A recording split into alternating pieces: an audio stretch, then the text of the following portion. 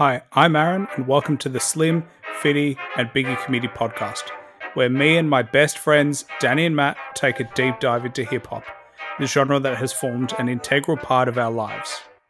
Please like, subscribe, and follow us on Instagram at @the_Slim, Fitty, Biggie Committee, and stay tuned for any upcoming podcast news. Coming up on today's show, we have Big L, one of the legends of hip-hop, and his posthumous album, The Big Picture. All right, let's get into it. Here we go, another podcast. I'm actually starting to lose count with how many podcasts we're doing. I think this is the 10th album that we're reviewing, so this is number 10, and we've saved it for the one and only Big L and his posthumous album, The Big Picture, baby. Yeah, baby. Flamboyant, and why'd you baby. pick this, mate? Matt's in a mood. We've got him in a mood. It's good. Hopefully he comes up with something funny this time. I picked this album for a few reasons. The first being that I had never discussed this album with you, Danny, in particular. Like, we've discussed Big L before, but we've never discussed this album. We've only discussed his first album. And I know that and you and I both agree, the big critique in that album is that the beats suck. Yeah. Right. I already knew what would happen when we reviewed Lifestylez of De Poor and Dangerous, and it was just going to be that we just turn around and go, fire lyrics, shit beats, and that would have been the discussion the whole time. So I was pretty set on doing Big L, especially because I also know that Matt has never listened to Big L.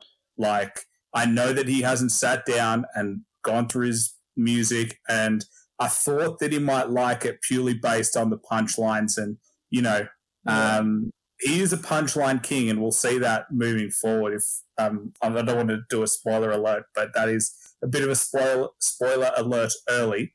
And I was just keen to get your thoughts. I was keen to introduce Matt to Big L, someone that we fought over in our hip-hop draft. Yeah.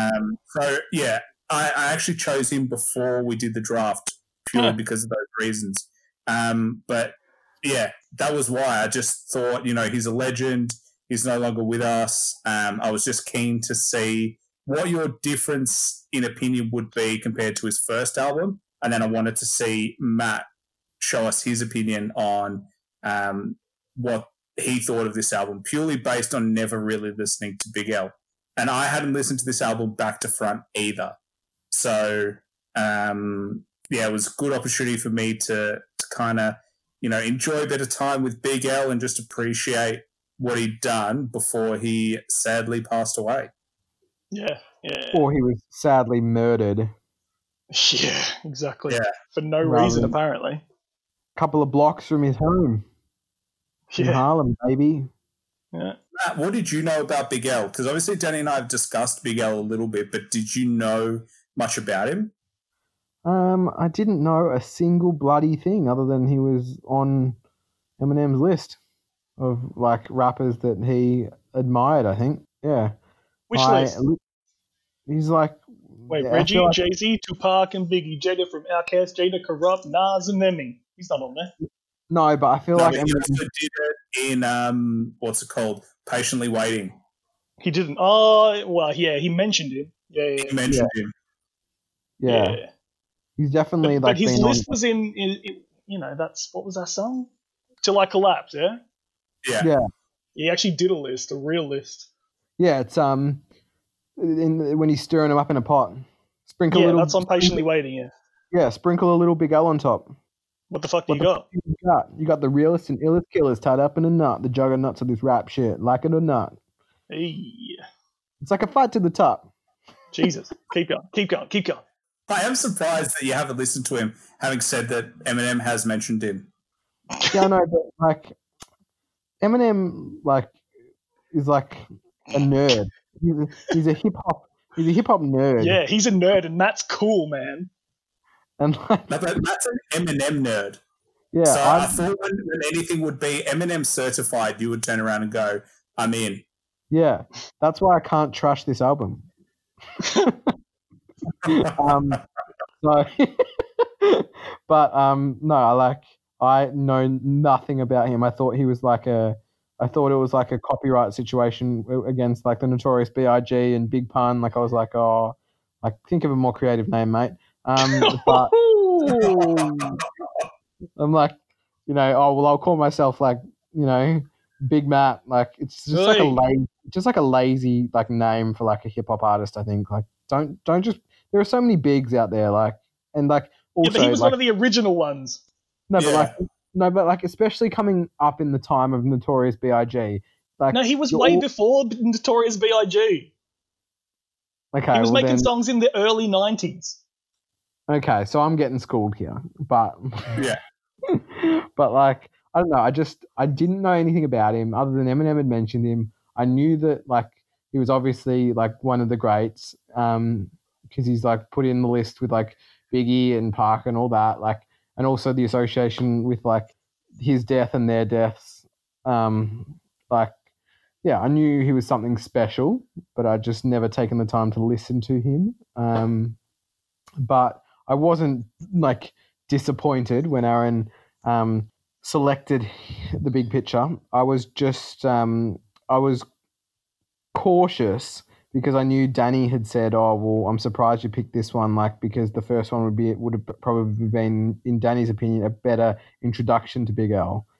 So I was like, "Oh well, maybe now after this one, then I'm gonna want to go and listen to the first album." But then now that you boys both just said, "Oh, it's trash beats," and like I'm a big fan of beats, so it's like, "Oh well, maybe not going to listen to it then." No, but like the thing is, and I'll say this, what it teaches you to do is appreciate other things than just music, because the music, like the tracks are still really good. Like they're still 5-star tracks. And the thing is, you really appreciate Big L's skill for rapping when he kills shit beats. Like that was just our knock on him. Maybe you'll like the beats, but we just thought there's something that could have been done better. But I still reckon if you like this album, you'll like his first one for sure. Okay. Yeah. Well, what was your opinion, Daniel, about Aaron selecting this album and not the first one? Yeah, no, it was strange because it's just a strange place to start when really he only has these two albums. But then again, he really only has that first album because even this one was released a year after he died. So really, that debut album is his only album in a way, and I love that album so much. And I'm familiar with the big picture, and I've listened to it before, and there are definitely what I could say about it before I revisited it was that I knew there were songs on it that I really liked, that I hadn't paid much attention to anything else. So yeah, I didn't really have an opinion on this album until I listened to it for this podcast. So you're about to find out what I think. Yeah, and that was my hope, that potentially Danny wasn't as familiar with this one as he was the first one. And therefore, like, I could find a new opinion. Like, I just didn't want to do an album that I knew Danny's opinion on already and one that I kind of already knew my own opinion on. And then it was just more of a podcast for you, Matt. I thought this one would be more interesting considering that it was made and finished after he died. I just wanted to see, like, we've never done an album like that. So I just wanted to see what the resulting feedback would have been or will be. Cute. But can I just also say this? How do you feel, Aaron, about an album that, like, well, I don't know how it works, but like, he died, but this album has still come out. So has he recorded these songs like prior to him dying, or have they like found? No, he recorded it after he died. He recorded all the verses after he died. It's really I'm not crazy. talking about that. I'm not. You know what I mean. I'm saying like he, like, because I'll touch on this little like opinion of mine a little bit later on track 4 specifically. But like, how do you feel about it when, if it was the case, like people like tracking down his shit and like chopping it up and mixing it all together to like make a song. Like how does that make you feel? Like I don't have a problem with it because there are songs here that I wouldn't have heard otherwise. And the fact that I get to hear more of Big L is, as a Big L fan, like I really like that. Like if the choice that I have is that I make this album and the rest, everything that Big L has done in terms of all the underground stuff, all the mixtapes, like anything that he's been working on gets canned and never gets to see the light of day, then I would much rather they do this type of album. It's definitely interesting. It's like it wasn't very common in hip hop to do something like this. So yeah, I think it's just interesting part of it, but I don't really have a problem with it because it gives me more of the music that I like. To Matt's point though, like in my opinion anyway, you can tell with certain songs that this was clearly crafted after he died, and that if he was alive, that song would not come out the way it sounds now. Yeah, which is weird. Yeah, that's what I'm saying. Just I part of me, I didn't really think about it until like towards the end of my review. I was like, this isn't a part of this album might not be very organic. It might not be natural. It might not be the way Big L wanted it to be. Yeah. I don't think it's very natural at all, in a way. I really could not tell you what songs were actually made and complete before he died. Maybe none of them. Like, I have a feeling that maybe for a majority of them, he had some verses lying around, and then, Primo, Pete Rock just decided to put a beat under him. Yeah. No, there were definitely a couple that were done before. A couple. Maybe Ebonics, but a couple out of 16. I don't know. I'm hoping the heist was done beforehand. I think the story ones were. They sound like they were. Yeah. Yeah. And there's a lot of that on here as well. Like, I don't know, but I get Aaron's point about getting more of an artist as well, like after they passed away.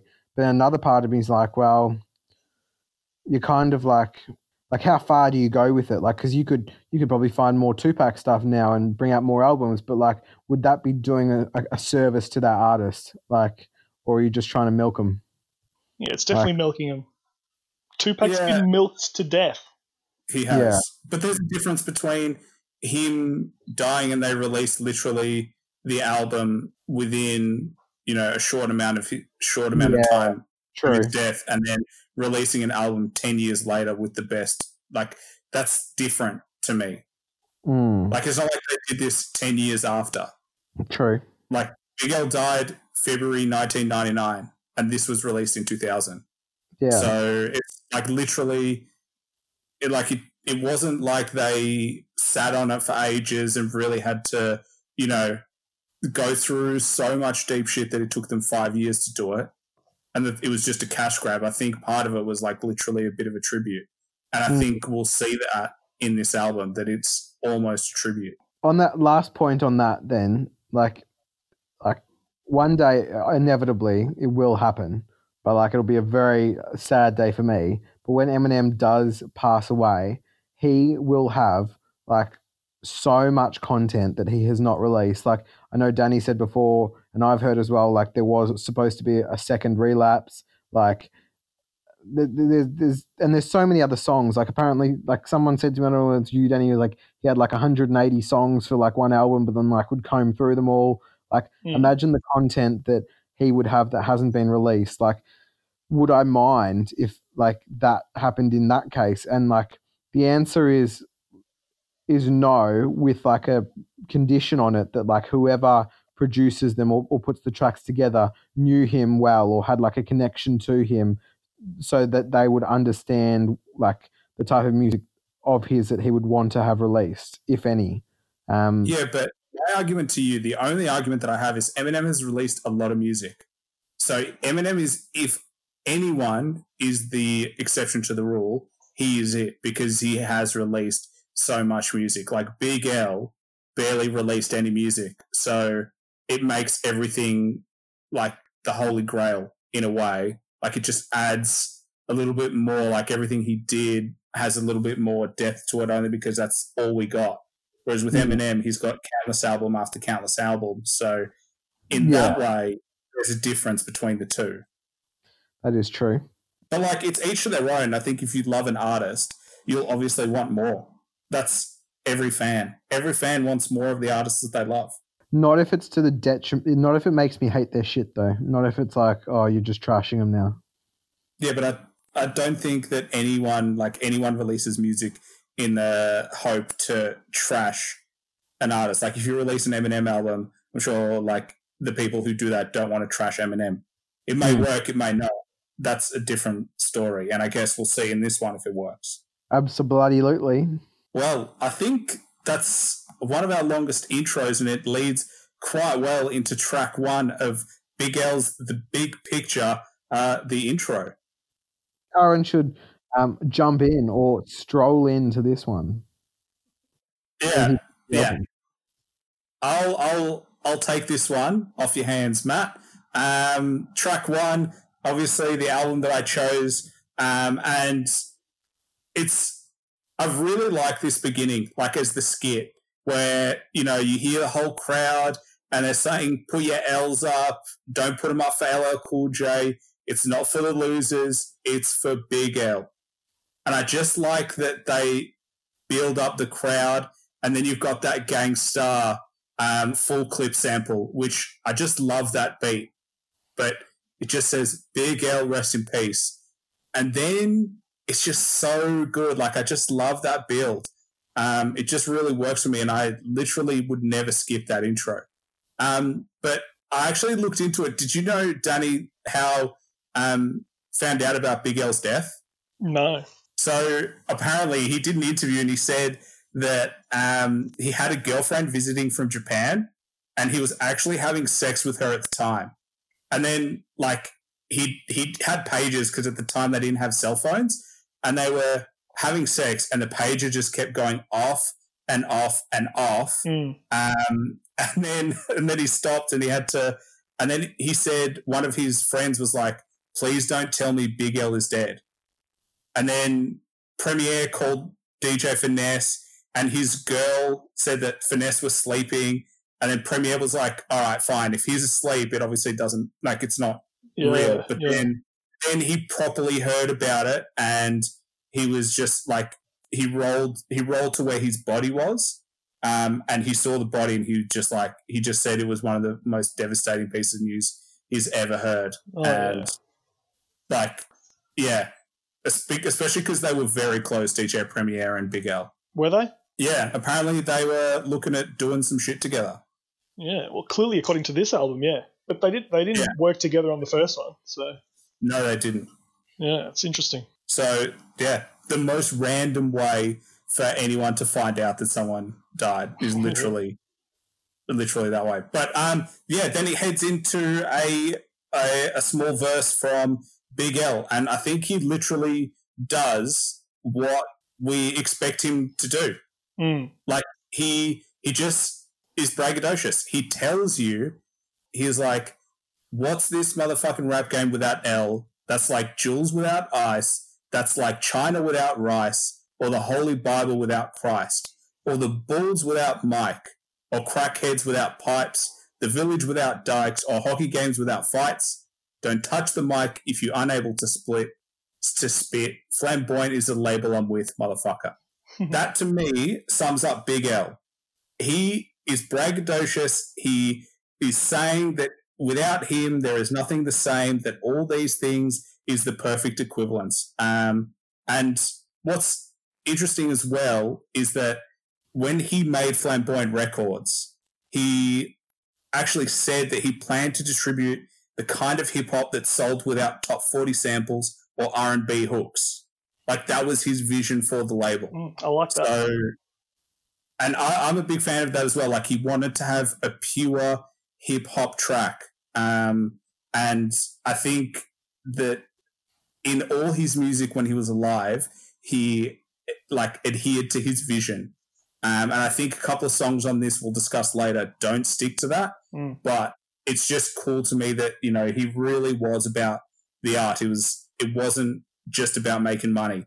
he really wanted to do his best and what he thought was best in music. But overall, for this intro, I'm giving this 5 stars because it starts perfectly for this type of album. Yeah, I am with you, Aaron. This is obviously 5 stars. Obviously. Because of everything you said. Obviously. Like, the intro, gets me so hyped. Primo yelling, Big L, Big L, Big L, Big L, Big L, rest in peace. Boom, boom, boom, boom. I mean, it's just the perfect intro. It's so good. And then the beat transitions, from full clip, classic DJ Premier, into like this completely original, amazing new Primo beat for Big L to absolutely murder. And the scratches are dope. Like, not going to complain about that. Like, everything works. And you get quotables straight out of the gates. Like, I love the very opening lines when he goes, "You know the game plan. C-Town, that's my main man. We never bring luggage. We go shopping when the plane lands." Yeah. That is so funny. That is just like, imagine the confidence and being so rich. Like, you don't bring luggage, you buy everything when you get there. I love that. That'll be fun. It's such a one verse wonder. And that the entire second half of the verse that you quoted is just amazing. And I have to admit something that's kind of embarrassing. Many years ago, I'm excited. Yeah. I used to love updating my Facebook status with rap quotes. And I remember. But I used to try to pass them off as my own. Like, I used to, claim that they were mine or whatever. So I put a little twist to it. So I took this Big L quote, the, crackheads without pipes and all that. Yeah. And I added my own little twist. So I remember this so clearly that I had to dig it up. So I went back into my Facebook timeline. I'm going to read you the status update that I wrote back in 2012. Oh, no. I'm so excited. This is what I wrote. It's very bad. This is what I wrote. Okay, word for word, this is exactly what I wrote. Try to imagine China without rice, a freezer without ice, Yahtzee without dice, crackheads without pipes, a zebra without stripes, a gay club without dykes, a triathlon without bikes, a marriage without fights, the Bible without Christ, a status without likes. That's pretty good. Yeah. That's pretty good. You had enough there not to just copy it. Yeah. Like, I really worked hard at that. And I was like, oh, this is going to be gold. This status without likes, this is going to rake it in. And how many likes did you get? That beauty, that piece of gold, earned me a whopping 6 likes on Facebook. And who were those likes? Well, I'm going to tell you, one of them was Matt. One of them was Big Matthew. And one of them was not Aaron.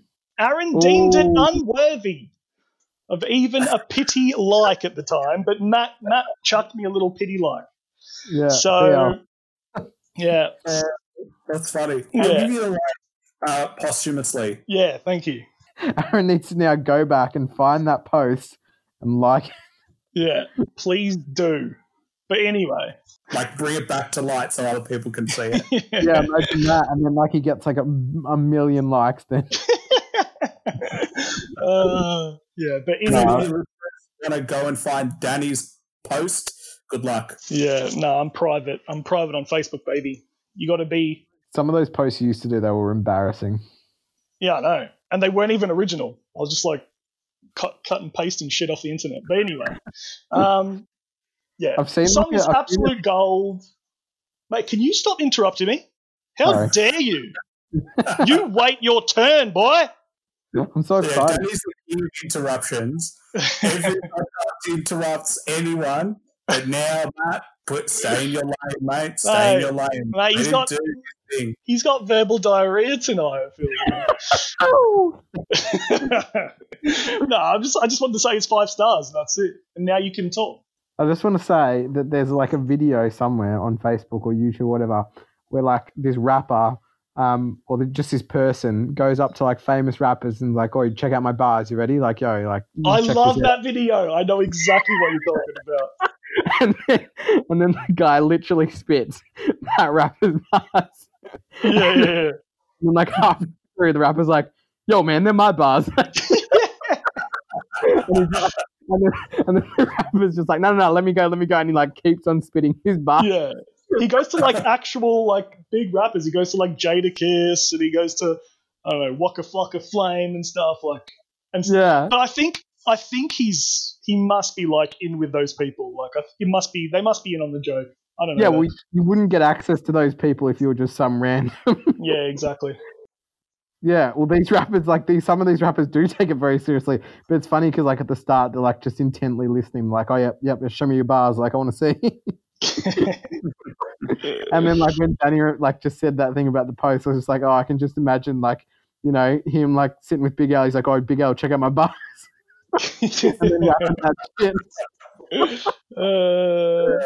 That's funny. Mate, you would be doing a what's it called? A posthumous album, Danny, if you did that. Yeah. Anyway. All right. Is it my turn? It is. No, let's move on. Okay. All right. Everyone moving on. Oh, all right. Ready to trash it?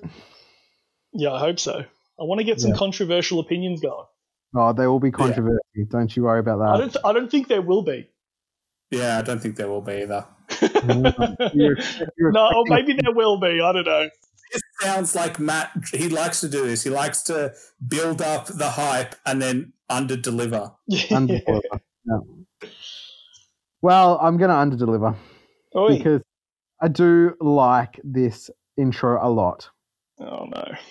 Makes you feel like you're actually there at a concert where Big L is about to come on stage and perform. That's like what the initial feeling was from this intro. But then it gets even better. Oh. It gets even better. Mm-hmm. It switches to this polished and professional, I would say like part 2 of the intro. Like it feels like it's split up into 2 parts, which like just gives you this smooth, scratched up beat. And like Aaron said, those braggadocious lyrics that Big Al delivers with confidence and ease. My favorite lyrics from this intro are the ones that Aaron mentioned and the ones that Danny plagiarized. Ho-ho! Especially All the Bulls Without Mike. Oh God, here we go. He watched one documentary and now any line about Michael Jordan he's going to point it out. All right, here's a question for you, Matt. Let's see if you really know. This should be an easy question. What sport did Michael Jordan play after basketball? He played baseball. So he's done it. Why wouldn't he know that? He watched the 10-part documentary on Netflix. Of course he knows that. I just wanted to see if he did know that, because if he didn't, we could shut him down. But I don't know enough about Michael Jordan to give him enough other questions. So. Oh God! Yeah, but let's hear a little recap. Aaron, have you watched it yet? No. Oh, okay. Anyway, moving on. But wait, you were gonna make a really good point about. I was going to make a really good point. So Michael Jordan was at the Bulls for 13 years, essentially, where he played. How do you know this? Well, I watched this like documentary. I think really. Yeah, I think it was called The Last Dance. I think it's on. Never heard of it. Never heard of it. Like I think anyone who hasn't watched it is like wasting a part of their life, to be honest. So like, Aaron, you loser! You are a waste of space. Don't pretend like you've watched it. There are people who'll say to me like, "Oh, I'm just not in like a basketball like mood at the moment," or like I'm not in that phase. What kind of person would that be? And like, you know, for people who say that, it's just like, well, like this is like the phase that you need to be in, because like I wasn't in that phase, but like I got into it, and I'm so thankful I watched it. And now you are heading to the NBA, aren't you? Like going to the Lakers or something? Yeah. So, but anyway, I just want to say my point. My point is, in the first three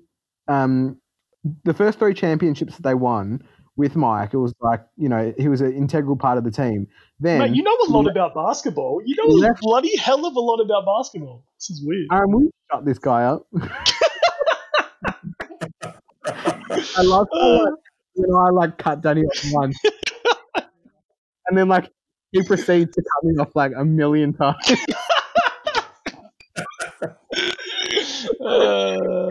Anyway, look, I've just forgotten what I was going to say, so we're just going to move on. Wait, how many championships though? How many championships? The first three that they won, it was pretty like, you know, like it was like amazing. It was like, wow, the Bulls have now won 3 in a row.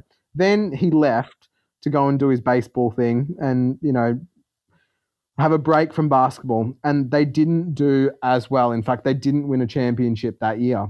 And then he was enticed to come back, but I say he wanted to come back. Like he genuinely missed basketball because like he was good at baseball. You would definitely know. You watched the documentary, so yeah, he was good at it, but like he wasn't as good at baseball as he obviously was at basketball. So he went back, and like then again they won 3 championships. So it's like literally that lyric there, like without Mike, the Bulls like wouldn't have been nearly as successful. They, don't get me wrong, they had fantastic players, but Mike just brought this other next level energy to the team and this expectation that they would win no matter what. Like, do you think China would be as successful without Rice? No, because like economically, like that's one of their biggest sale points, isn't it? Like they think about rice production. Think about a freezer, but like without ice. Like if you didn't have ice in your freezer, all your shit wouldn't stay cold. So like that's insane. What would be this will blow your mind. What about a zebra without stripes? Like it'd just literally be a white or a black horse. I don't know, whichever one you prefer. Jeez. He's on fire. Yeah. He's on bloody fire tonight. This is a 5-star intro. You wouldn't skip, and it's perfectly put together with like a live skit and then like a professional, polished part 2 of the intro. So yeah, next. It's a good start. It's a bloody good start. So it leads well into track 2, Ebonics. Danny, do you want to kick this off, baby? Yeah, why not? Let's get this shit out of the way. First, can you explain what the title of this track means? What's it a reference to, please? Well, why don't you do it? No. Me either. Wait, Ebonics is just like slang. What do you mean? No, it's like actual. I think the connection is to the English word phonics, which is like the sounds of words. So like you know how like letters make sounds. So yeah, I think it's a play on that, which I think is really cool because obviously phonics is like the study of words or the sounds that words make. And how do you know that? How would you know that? Can you explain to me how you would know about phonics?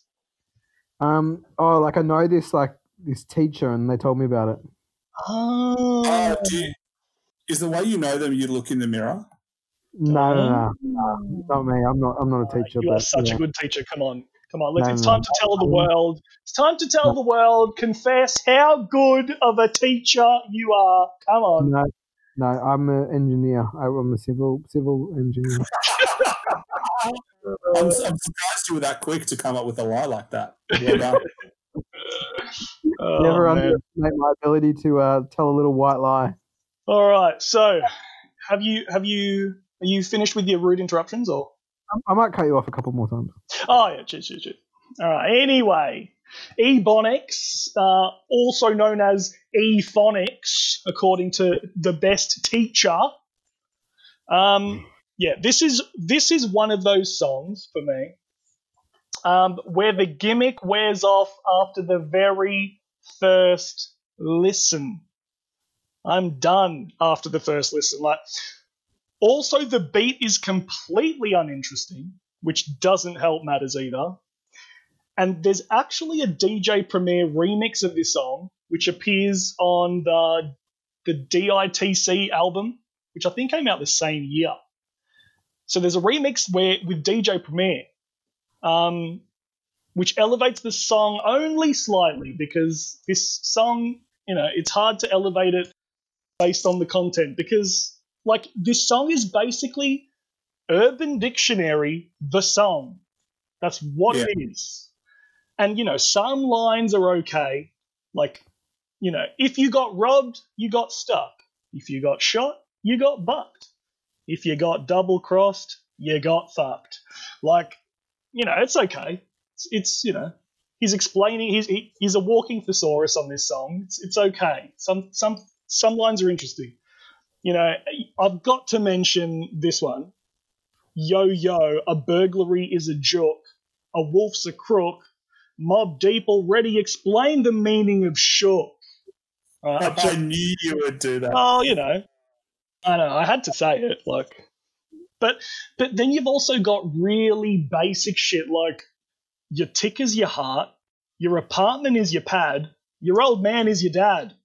Yeah. That too. Who needs that shit explained?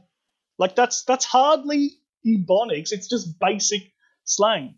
And, when he's explaining slang words that are completely obvious, it just feels so unnecessary and a waste of time and a waste of bars.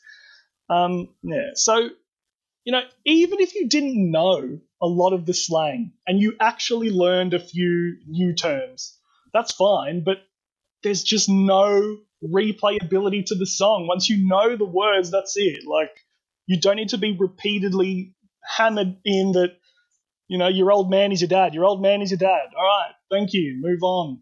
You just are not going to gain anything on a second listen of this song.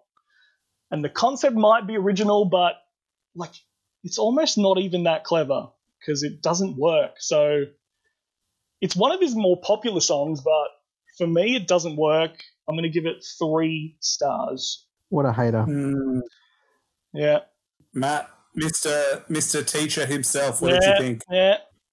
Just for the record, guys, I'm not a teacher. I'm a civil engineer. But anyway, so it's really, I'm a bit shell-shocked, actually. I think really Danny's just throwing a spanner in the works. I think me and Aaron have talked about this song before. I think this is the one song me and Aaron have talked about before. So I think he's going to have the same opinion as me.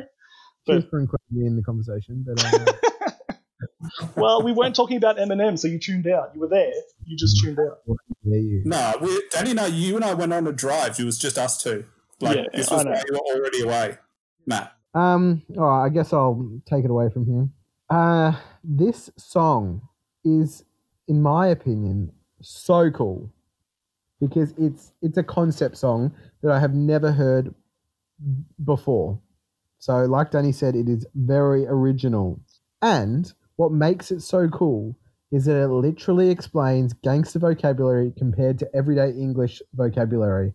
And I think that is really intelligent of Big L. Intelligent for multiple reasons. Firstly, because what he's essentially doing is he's opening his music up to such a wider variety of people, because obviously the people who will naturally gravitate to his music first are people who enjoy hip-hop, and usually people who enjoy hip-hop, the criminal slang that is referenced is like Danny said, nothing new to them. They know that, and obviously Danny's has served his time on the streets and knows this terminology very well. So this song is kind of boring to him. I get that,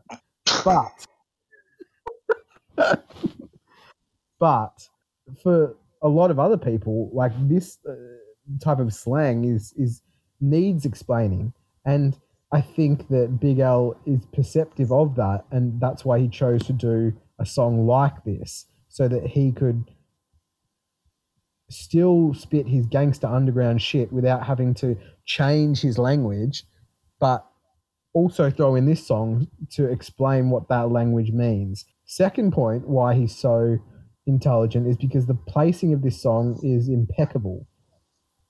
Being the first track of the album, it literally paves the way for all the slang that he's going to use in the coming songs. So it's essentially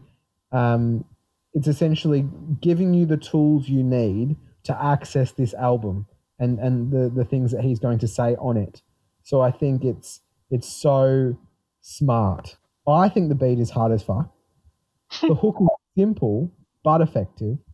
And I also think that the transition to the next song is as good as it ever gets. It was executed so seamlessly that I didn't even notice it on the first couple of listens. I didn't even notice it had gone to the next track. My favorite lyrics for their delivery, because I've got two different parts here. So for the delivery are, and if you got robbed, you got stuck. If you got shot, you got bucked. And if you got double cross, you got that is just I that was hard. He delivered that so hard. Well, my favorite I missed the last word. Did you? What was the last word? It's the F word. It's the F word. What? How dare you? My favorite lyrics for their clever shout out are the ones that Danny mentioned, the Mob Deep ones. That was just really clever. There's absolutely nothing wrong with this song, and anyone who gives it 3 stars is out of their mind. This is a 5-star song for sure. Let's go, baby. Keep them coming. Moving into track 2, Ebonics. So I'm in the middle of you two. So I'm not giving it 5 stars. I'm not giving it 3 stars. I'm giving it 4 stars. And I'll tell you why. So I understand, where you're coming from, Danny, where you're like, it's just a dictionary. But I feel like you're missing a beat here when he says, this is Big L turning around and going, I am so straight. This is how straight I am. I know all these meanings. I'm not just rapping about it. I grew up on it, and I know it for real. And so it's almost like he's showing his street cred in this track, and I really like that. I think the beat is boring, as it is just the same thing over and over again. I just think that in that sense, it's a little bit, it misses something. It's not as dynamic as it should be. And I like the sample. It samples It Ain't Hard to Tell by Nas, and the hook works, and it's just there's just something about that where he's proud of where he comes from. He's not hiding behind anything. He's just owning where he comes from. And yeah, he has some corny lines. The worst one is, your old man is your dad. We all know that. That's not a street thing. That's an English thing. But he also has lines like, Max mean to relax, guns and pistols is gats, condoms is hats, critters is cracks. There's just some cool words in there. There's just, I like just going through it, just listening, going, do I know what they all mean? And interestingly, Big L was also awarded an honorary hip-hop quotable from Source magazine for the first verse. So, yeah, you were right, Danny. This track was very well received and is one of his most popular songs. But I think, just going through it as a track, I think it doesn't reach the heights of a 5-star track, but I think it definitely has replay value and therefore 4 stars. No, that's my issue, is that I think there is literally no replayability. That's why I gave it 3 stars. Well, then, how many times can he tell you that, a hotel is a telly, a cell phone is a celly? Once I know that, I don't need to listen to this song again. Yeah, but in the same way, you could say that with every song. Once I know the lines, no, but this is a specific gimmick. He's literally doing something very, very specific, and once you know what he's doing, it just doesn't work anymore. Yeah, I guess I just like the delivery of it, and I like what he does on it. So for me, it has the replay value, not because I'm going to learn anything new, but purely because I like what he does on the track. And I guess because the gimmick doesn't necessarily work for me, then then the beat's not bringing me back So, even the beat's not good enough to bring me back. So there's just a lot of things going against it. It should be a 2 then for you. It should be a skipperoo. No, but it's okay. Like, it's original. That's the thing. It's like no one's done this before. And, he tried it, and for me, it doesn't work. For a lot of people, it does. Yeah, and for Matt, it works, baby. Mm-hmm. I'm disappointed. Very disappointed. So, Matt, you were talking about, the transition into the next track. So I think it flows really well into track 3, Size 'Em Up. What was that transition, and what do you think of this track? That transition was, as I said before, seamless. Didn't even notice it was a new song. And the beat is just, I think it bangs just as hard as the previous song. And that was a highlight for me of this track 3. The ebbs and flows of the drops, I really enjoyed. Kept me wanting more of that. Again, the hook, a simple and effective hook, but I like the reference to All Eyes on Me, Park's album. Lyrics-wise, Big L is continuing to impress me. He has that silky smooth flow and a very, his delivery is you can tell it's with conviction. It's powerful. The content of the song, obviously giving props to his hometown of Harlem, and he's continuing with his bragging about his popularity and his skills. My favourite lyrics are "Peace to Biggie and Pac" because they really were hot. Rap game heavy hitters. It's a shame they no longer with us. Ends want a BL, ladies want a CL. If I go to jail, you wear a shirt saying "Free L." So I thought that was funny. That was the first part was a serious and homage, pay respect to Biggie and Pac, but then the second was funny. So yeah, that 1-2 transition of Ebonics into Size 'Em Up is the best transition that we'll see on this album, and I would never skip those 2 songs. This is another 5-star track for me. So we've got 3 in a row, baby. Let's go. Come on. I 100% agree. Big L really sized him up on this, and he went straight for the jugular. He murdered this shit. This was gangster. It was braggadocious. It was punchlines left, right, and center. And this is exactly what we've come to know from Big L. This is exactly what we expect when he gets on a beat. And this beat is way better to me. It's more dynamic. It has drops. It sounds really good. And the hook is slightly wordy in a way. It's a little bit too wordy, but purely based on the content and the lyrics, I'm willing to forgive that, and I'm going to forgive that for this track. And I'm also going to say, if I can steal a Daddy reference and say, if you look at how he opens the track, his first bars, he is on some Prodigy level shit right there. Uh-oh. I'm deadly when I pull the pen out, keep fronting, I'm going to try a chin out. I knocked a lot of men out. I left them on the floor spitting phlegm out. It's either that or I'm going to squeeze the gat and pop 10 out. Ooh. That is nasty dog.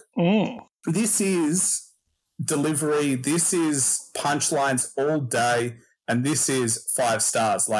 He sized them up and he murdered everybody on this. This is Big L at his best. Boom. There we go. All right. Let's move on because Danny's going to give this a 2. So there is no way he's going to give this a 2. There is absolutely no way. Well, I'm going to, upset you, Aaron, though. Because, yeah. I have a feeling now I know how this review is going to go now, and it's going to be me versus you two now. So this is another extremely mediocre instrumental from Ron Browse, baby. For me, it's hard because you're not going to be on my side now, so everything I'm going to say you're going to disagree with. But there is such a noticeable difference between the intro produced by DJ Premier and the following 2 songs produced by Ron Browse. I agree. I definitely agree with you that production-wise, DJ Premier is the best on this album. Far and away, hands down, without a doubt, Primo delivers in spades on this album. And Ron Browse does what he does best by providing the most average, mediocre beats he could come up with. So the hook isn't catchy at all. It's just there. There are a couple of cool lines, I will give you that. You see Corleone, ice spinning, jigged out, white linen, and if a bitch don't like me, she must like women. That makes me laugh every time I hear it. Yeah. Literally every time. Yeah, that's just like, it's just humorous. It's just, clever. The Biggie and Park line, I like that. Just because it's kind of sad, because by the time this album came out, Big L was also no longer with us. And he's like saying Biggie and Park were no longer with us. And when the album came out, he was already no longer with us. He was one of them. So sad. But yeah, at the end of the day, like, this song to me is actually painfully mediocre. And the instrumental is what really, really drags this song down. I'm really not a fan, but like, Big L does his best to save it. I'm giving it 3 stars. Oh, Big L is so good on it. Like, he's so good on it. I don't know about that. Like, I'll admit I missed that, actually, those opening lines. The way you said it made me appreciate it more. But other than that, and the lines I picked out, I don't think there's much memorable. Like, he also says, crazy beefs got provoked in the past. A lot of wigs got split. A lot of innocent kids got hit. Yeah. Like, he has heaps of bars here. Yeah. Like, I feel like you miss some, and he talks about, money, like, it's all about the Benjis, so why your Bill's got Washington's face. Yeah. It's okay. You know what I think this could be, Aaron? Because when I was listening to this, given that I haven't listened to Big L ever before, I got like Mobb Deep like vibes, and I think this could be on some like Mobb Deep shit for Danny. Like he could be comparing Big L to like Prodigy, and I feel like no one's ever going to be on their level, and I feel like because like I don't know, for me, Big L and Prodigy, they have a similar sound. Like, no, they do completely different things. You don't reckon? But like the braggadocious, like gangster, like rap. That's what Big L's doing. No. Not as braggadocious in a way. Like Big L's punchline kings. Like he's just got punchlines for days. Yeah. No, I don't know. Maybe it might be the delivery of on that track anyway. The delivery just the punchlines weren't even landing for me. Like you were saying them, and when you read them out slowly, it's like, okay, I can see how it's it can be interesting lyrics. But when I was listening to the song, I was like, well, they're all just passing me by. I'm not like going ooh after every line. I'm just like, all right, they're just passing me by, and only that one line or couple of lines stuck with me. That's just it surprises me as all. I really expected you to love this track. Well, the instrumental drags everything down, and it makes everything worse. So yeah, I've just overlooked it, to be honest. Compared to Ebonics, this is a much better beat. Ebonics is trash, but anyway. Oh no. That beat is garbage. Ron Browse is one of the worst producers I've ever heard. Ron Browse is a legend. Yeah. Name another beat not on this album. I'll get back to you on that one. Cheers, mate. You always do this. You always open yourself up to saying people are legends, and then we always quiz you. You never know. He did actually do Ether by Nas. Ron Browse, if you're listening, we'd love to have you on the show. Yeah, cheers, mate. We'll take what we can get. All right, track 4, Deadly Combination. Who wants this bad boy? Well, I think I know the way this album review is going to go now. So let's just get Danny to go first every single track, so we can get his track review out of the way, and then Aaron, you and I'll give it the real review. I almost want it to be the other way around, where I go last the whole time because you two are going to praise everything and then I'm going to trash it. No. Let's just see. Danny, you can go first this time. All right. The deadliest of combinations. What I'll say is, you wouldn't expect the combination of Tupac and Big L to work so well, but it kind of does. The beat is not amazing or anything, but for me, it's a big step up from the last two tracks. So the piano makes for a pleasant beat, and so, I'm just so happy after the shit that Ron Browse was giving us that I'm satisfied. And I really love what Tupac is actually doing here. Like, he's spitting that paranoid gangster shit. And one of the best things about Tupac is that he delivers his lyrics with so much passion. Like, you believe every word he says, or at least you believe that he believes every word that he says. Really solid performance. And then Big L brings it home with just a short, braggadocious verse. The quotable lyrics for me are, while y'all be on the corners, bummy and high, I be out buying the finest shit money can buy. You wish you was in the position that I'm in, hot rhyming, diamonds shining, autograph signing. My lifestyle is far out. Every week bring a different car out. I go to nightclubs and buy the bar out. Pure braggadocious shit. So that's my quotable. It's a fun little verse. His delivery, though, hot rhyming, diamond shining, autograph signing. That's when my ears perk up. Like, on Size 'Em Up, the way he was delivering stuff, he was passing me by. But when he's going hot rhyming, diamond shining, autograph signing, it's like, yeah, I'm listening, I'm here. That's the difference for me.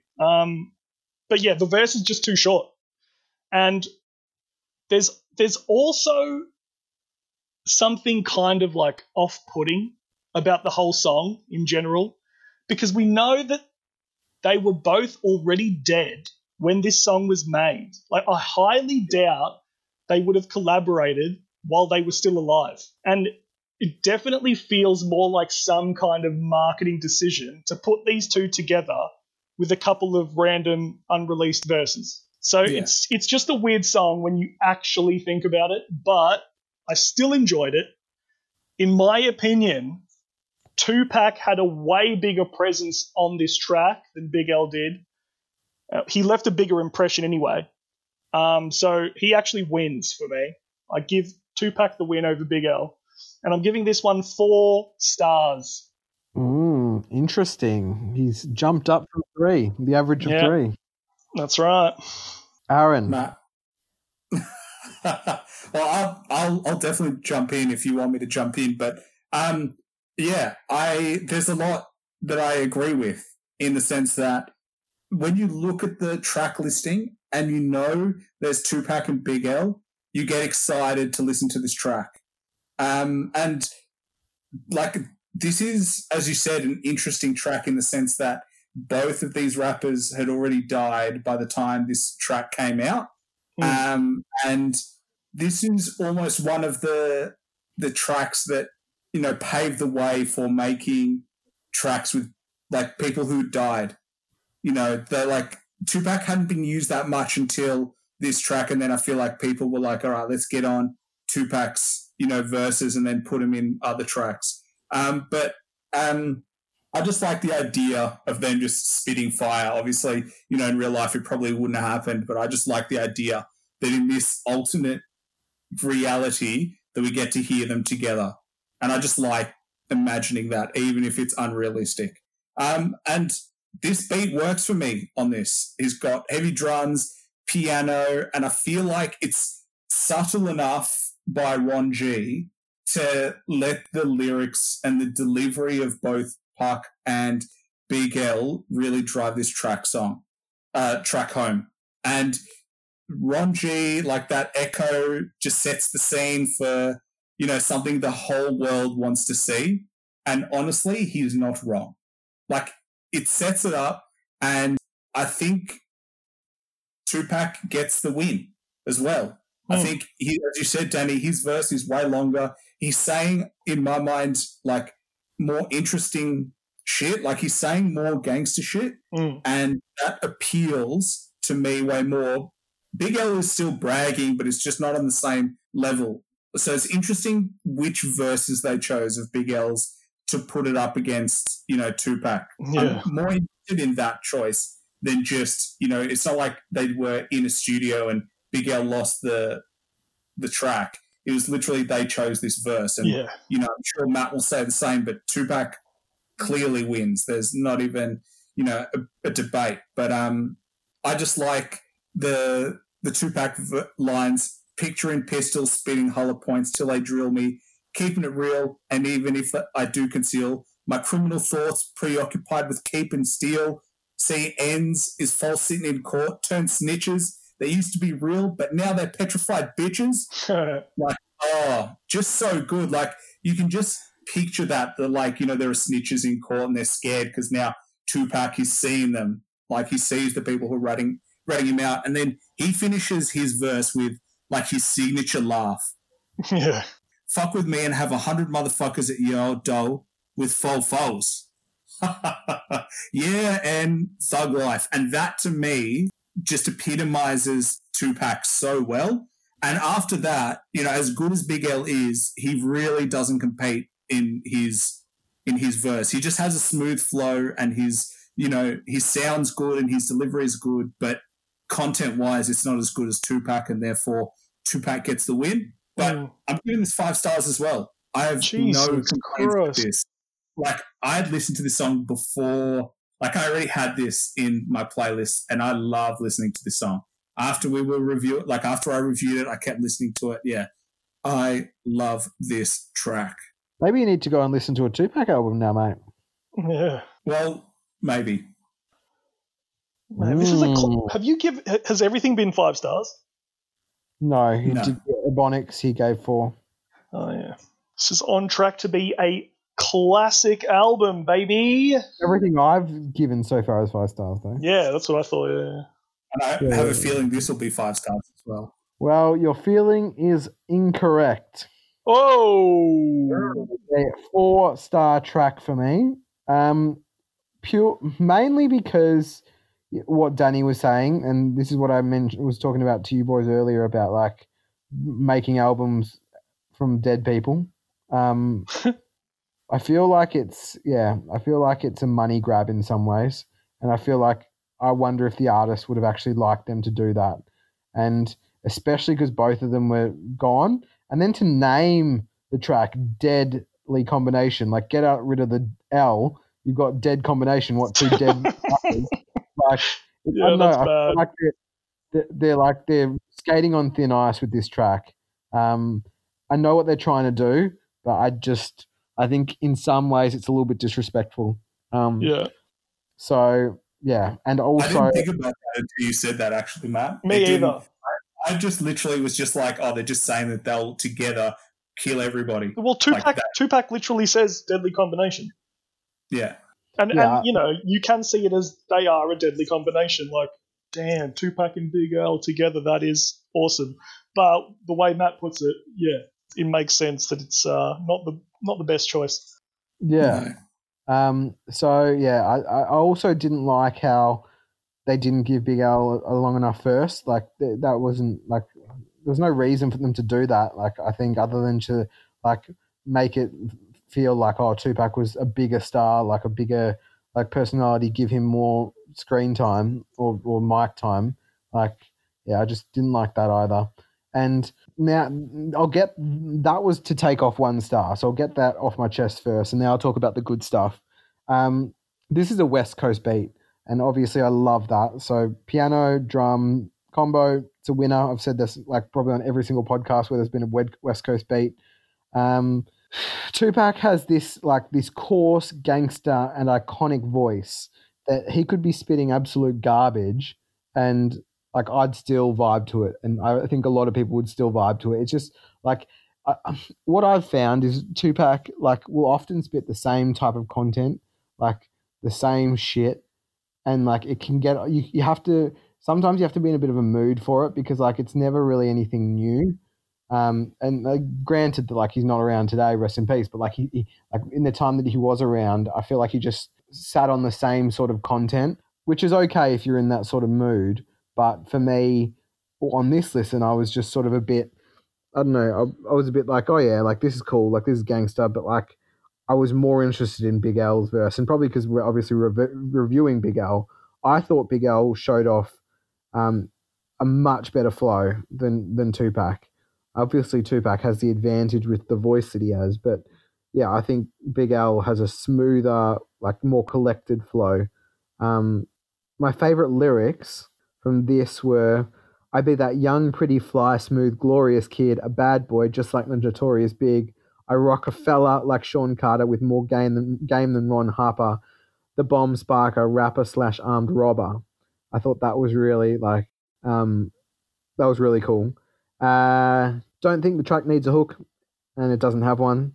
And yeah, Big L should have had a longer verse. That's back to that criticism I had. So for that reason, it's 4 stars. It's still a good track, and I really like the beat, but yeah, it's a bit of a stretch for me, this track. So that's it. Yeah, that's interesting. Like, I guess I think it's hard because, you know, obviously neither Big L or Tupac had a say in this track, which is like the thing that probably makes everyone feel a bit weird about it, because both artists were just like, well, they're no longer here, and then they get put in a track together, and then, you know, I'm sure Big L wouldn't say this is his best verse. So yeah, I understand why there's like a little bit of trepidation. There's a little bit of like, it just doesn't rub you up the right way. Like if Big L knew that he was going to be on a track with Tupac, I feel like he would have been like, right, I'm going to get on my best verse, like get on my best shit. Yeah, and like, that happens actually. Now that you mention it, that issue occurs many times on this album, where I feel like, you know, they've dug up an old Big L verse, and then they get someone, you know, a Cool G Rap, a Big Daddy Kane, who gets to get on fresh, hear what Big L's what verse they've dug up, and then absolutely murder him. So we're gonna see that. We're gonna see that happening. Unfortunately.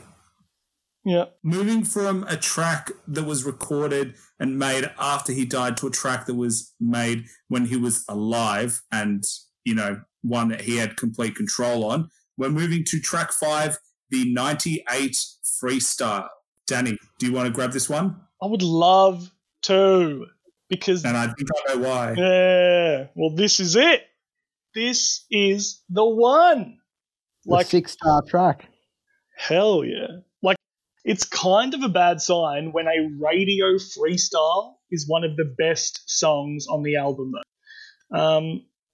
Like, if someone came up to me, though, and wanted to know what Big L was all about, I would probably just show them this song. Like, this would have fit perfectly on that first album if it was an actual song rather than a ripped for the radio freestyle. Like, his punchlines are godly here. This is the kind of shit he is known for. Stuff like, fucking punk, you ain't a leader, what? Nobody followed you. You was never shit. Your mother should have swallowed you. Yeah. That is so nasty, dog. That is one of the sickest burns you'll ever hear. Like, if that line was aimed at any particular rapper, like in a diss track, that would end their entire career. That line is insane. But of course, there's the all-time greatest lyric from Big L: before I buck lead and make a lot of bloodshed, turn your tux red, I'm far from broke, got enough bread, and mad hoes, ask Beavis, I get nothing but head. Like, that is Big L's most iconic line. It's brilliant wordplay. It's punchline rap at its absolute finest. This is why Big L is the all-time punchline king. And for my money, nothing else on this entire album comes close to the punchlines he has on this one freestyle. And this is absolutely 5 stars. Let's go! He's done it. He's finally done it. Well, this is the second one. Yeah, the intro's fire. The intro's absolute fire. Just have the intro and then 98 freestyle, and that's the big picture, everyone. It's not bad. That's not a bad EP, I'll tell you that. Aaron, I'll let you take this one away. No, you go. No, you go. No, you go. No, I want you to go. I want you to go. Why don't we all go together? Okay. All right. So this is a 5-star track, baby. Straight up DOPE bars here. That was my first thought. He goes in hard, and you cannot help but admire him, while, of course, laughing at some of those bars because they are funny. I like the one Danny mentioned, but I didn't get it until I looked it up. So, like, I knew it was funny, but I didn't know why until I looked it up. But I still like the "Mother Should Have Swallowed You" one better. A simple beat here, but that's okay because it's a freestyle. It's championing his bars, so that's fine. No hook, doesn't need it. That's fine. For their delivery, my favorite lyrics are, and I can't deliver them the way he does, but when he delivers these particular lines, it's fantastic. You running with boys, I'm running with men. I'm a ripping mics up until I'm 110. Y'all have y'all ends like, damn, this end done it again. Like, and he does it like really like fast. And like that's like one of the only parts in the freestyle where he like really picks it up. And yeah, it was just really, really cool for delivery. I also really, really liked for delivery, I'm making wonderful figures. I don't F with none of you ends. I might pull out this gun on you ends and rob every one of you ends. Like, it's just like, I don't care who you are. Like, I'm just like, I'm that hard. I'm that bad that I'm just going to rob you all. Yeah. That was cool. And yeah, the favorite for their humor, of course, the "Mother Should Have Swallowed You" one. So that was very funny. That's 5 stars. Let's go, as Danny would say. Let's do it. So just for the record, I have 1, 2, 3, 4, 5, 6, 7, 8, 9. Oh, what? 4 5-star tracks from the last 5 tracks and 1 4-star track. You are my hero. And I am going to agree with track 5 and also give it 5 stars because this is amazing. So good. And this was actually recorded at the Stretch Armstrong Babito show over a Lord Finesse beat. But this beat is not that good. It's pretty trash, but this is the Big L show. And this is one of his classic verses. Like, you could just listen to this freestyle all day. It's just so good. And as you said, Matt, I love that at the end he like speeds up his flow a little bit. And this is just a track about how many ways he's better than you. And he says something that I found interesting in there. He's like, how come you can listen to my first album and tell where a lot of ends got that whole style from? It reminds me of Biggie's reference to you listened to my album, which is like you went back, listened, and studied shit. Mm-hmm. So it's got very similar themes that Biggie has when he was rapping and kicking the door. And obviously, you know, Big L already has like pays homage to Biggie, and we'll see more coming down that there are definitely verses where he talks about Biggie and there's direct comparisons in my mind. But yeah, this is so good. And I just like, there's like lines like forever hottie hunting, trigger temper, I'm quick to body something. You looking at me like I'm probably fronting. I fuck around and throw 3 in your chest and flee to my rest. Like, he just says it like he just fucks around and he shoots you. Like, it literally means nothing to him. Yeah. I just reckon this is absolute fire. This is absolutely amazing. And this is Big L to the max is the only way to describe it. And it's 5 bloody stars. Let's go.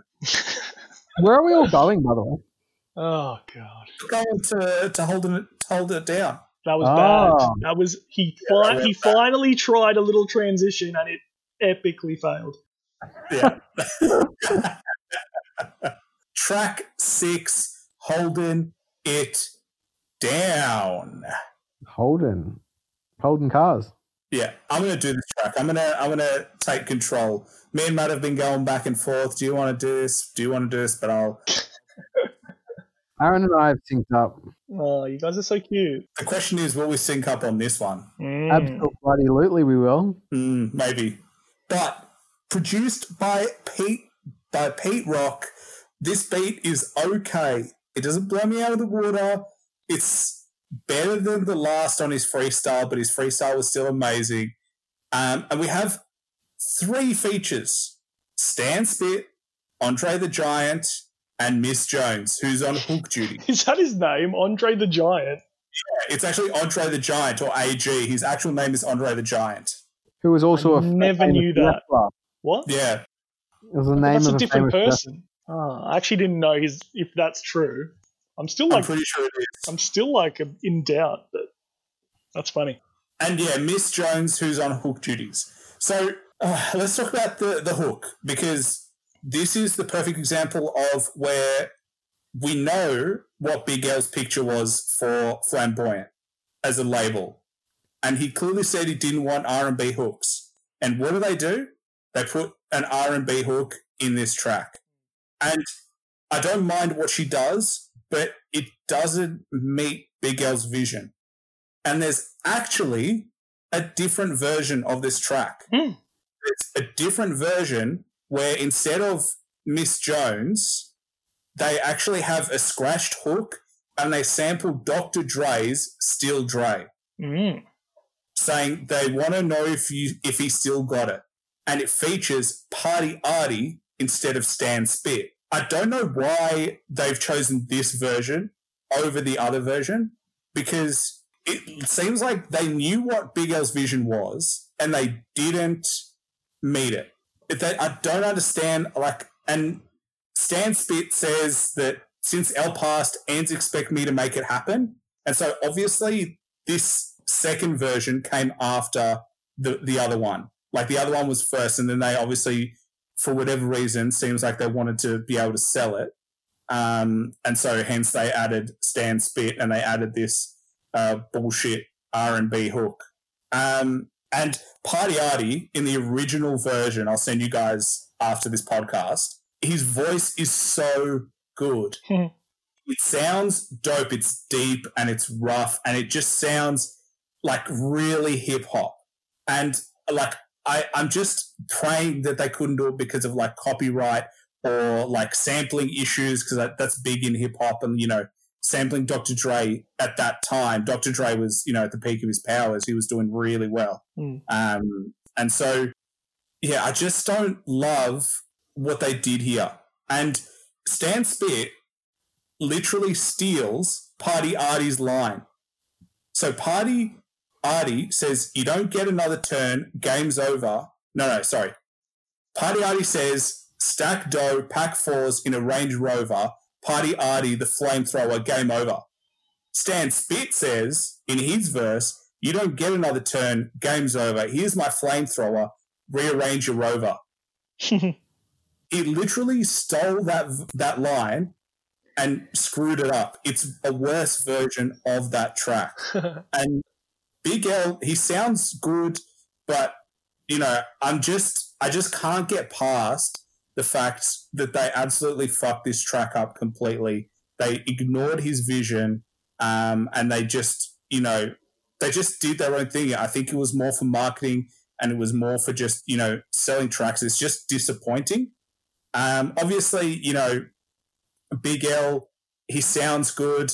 I think, you know, in terms of my quotables, so all you unsigned cats want to battle, get a deal first. I sport the bulletproof, fitted with that attitude. You better get rid of that. Like, I just love that he's like, get a deal first and then come talk to me. But overall, purely based on the fact that I know there's a better song and it's the exact same version but better, and that they ignored Big L's vision for what he wanted with his music, this gets 2 stars. Ooh. Wow. It literally upset me because they ignored what he wanted and they literally fucked it up by adding a feature that wasn't there. They added, I just can't say how disappointing it was. The more I looked into this track, the more upset I became. Huh. You're nasty, dog. Is he? Yeah, but you listen to that track. I'll send it to you, and you'll agree with me. Like, how much would you have preferred a scratched hook with a sample from Dr. Dre? Well, you know me. I have a soft spot for little Docky. As he's otherwise known by all his friends, Yeah. Lil Docky. Yeah. Oh, God. Yeah, you're right. You're probably right. This is a 4-star track because it's just different from the other songs that we've heard previously, but it's still like it's welcomed. I don't mind it, even though yes, it does have a more R&B feel. Like I like it. I like that combination of R&B and hip hop. So the instrumental with that like wind instrument, it's like a trumpet or I don't know what it is. Like that was really easy on the ear, as well as Miss Jones' delivery of that hook. So I liked it. The verses from Stan, Spit, and AG, and as well as Big L, they're all solid. But Stan Spit's verse, I thought was the least like admirable. I thought AG and Big L's were the best. Agreed. For a second, I thought you were going to say Stan Spit had the best verse. I was about to like cry. No, that was bad. That one, well, not bad, but I just didn't like it. My favorite lyrics from AG are "Still digging, still living, still giving. Y'all the ill written, still fucking like Bill Clinton." And from Big L, my favorite lyrics are "Making figures while you broke cats keep it real. L is rap's most liveliest cat. I'm getting stacks while you asking people, do you want fries with that?" Yeah, I love that one. Yeah. That was very funny. So yeah, no, it's not a 5-star track, but it's not terrible. I see what Aaron was saying about like, dissing Big L's beliefs about or his direction about where he wanted to go, but Juicy was R&B'd up, and look how successful that song became. Like, I'm not saying this is the same level. Biggie was down for that. They did this after Big L died, and they just ignored his vision. And there's a song that adheres to his vision that is better. Like, it's just better in every way. Yeah, but like for like, I don't know, for the ladies or for like other people, this song is probably more accessible. This song is... but he didn't want that. For Big L, it was making the best music that he wanted. And he clearly, he said in his words what he wanted to achieve. And he wanted songs that didn't have this hook. And they ignored it. And it was a money grab that the people who made this album wanted, not the Big L wanted. And for an album that is supposed to pay homage, not to listen to what he wanted, it's just disappointing. Yeah, you're right. This whole album's a money grab though. Like, and I feel like it's all like it's as soon as he's passed, what he wants is sort of off the table. It's more about who's pulling the strings. So, if he was still alive, would this song come out? I don't know. Probably not. Like, Danny, I'm interested to see what you think of this. Okay.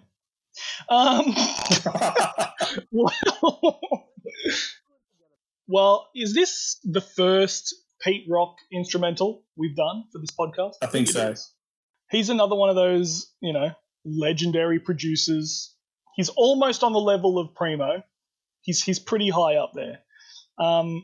He's made some pretty classic beats over the years, and this is not one of them. No. This is completely average.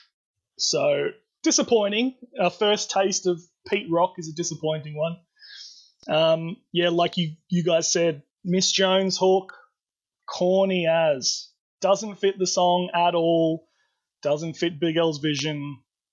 Trash. And the thing is, I probably hold Big L to an unfairly high standard but there are no real standout punchlines on this song. Yeah. And that's not good enough when it comes to Big L. Like, there's nothing even close to Ask Beavis, I Get Nothing But Head. Nothing. Like, maybe the one, I did like the one Matt said, the L is rap's most livest cat. I'm getting stacks while you asking people, do you want fries with that? It's funny. Yeah. But it's not really on the level of it's not on Big L level. No. Stand Spit, really boring. Delivery is super weak. Just not Agreed. a fan. Yeah. AG is a little bit better, but like nothing memorable, really. It's not a terrible song, but I wouldn't revisit it anytime soon. I gave it 3 stars.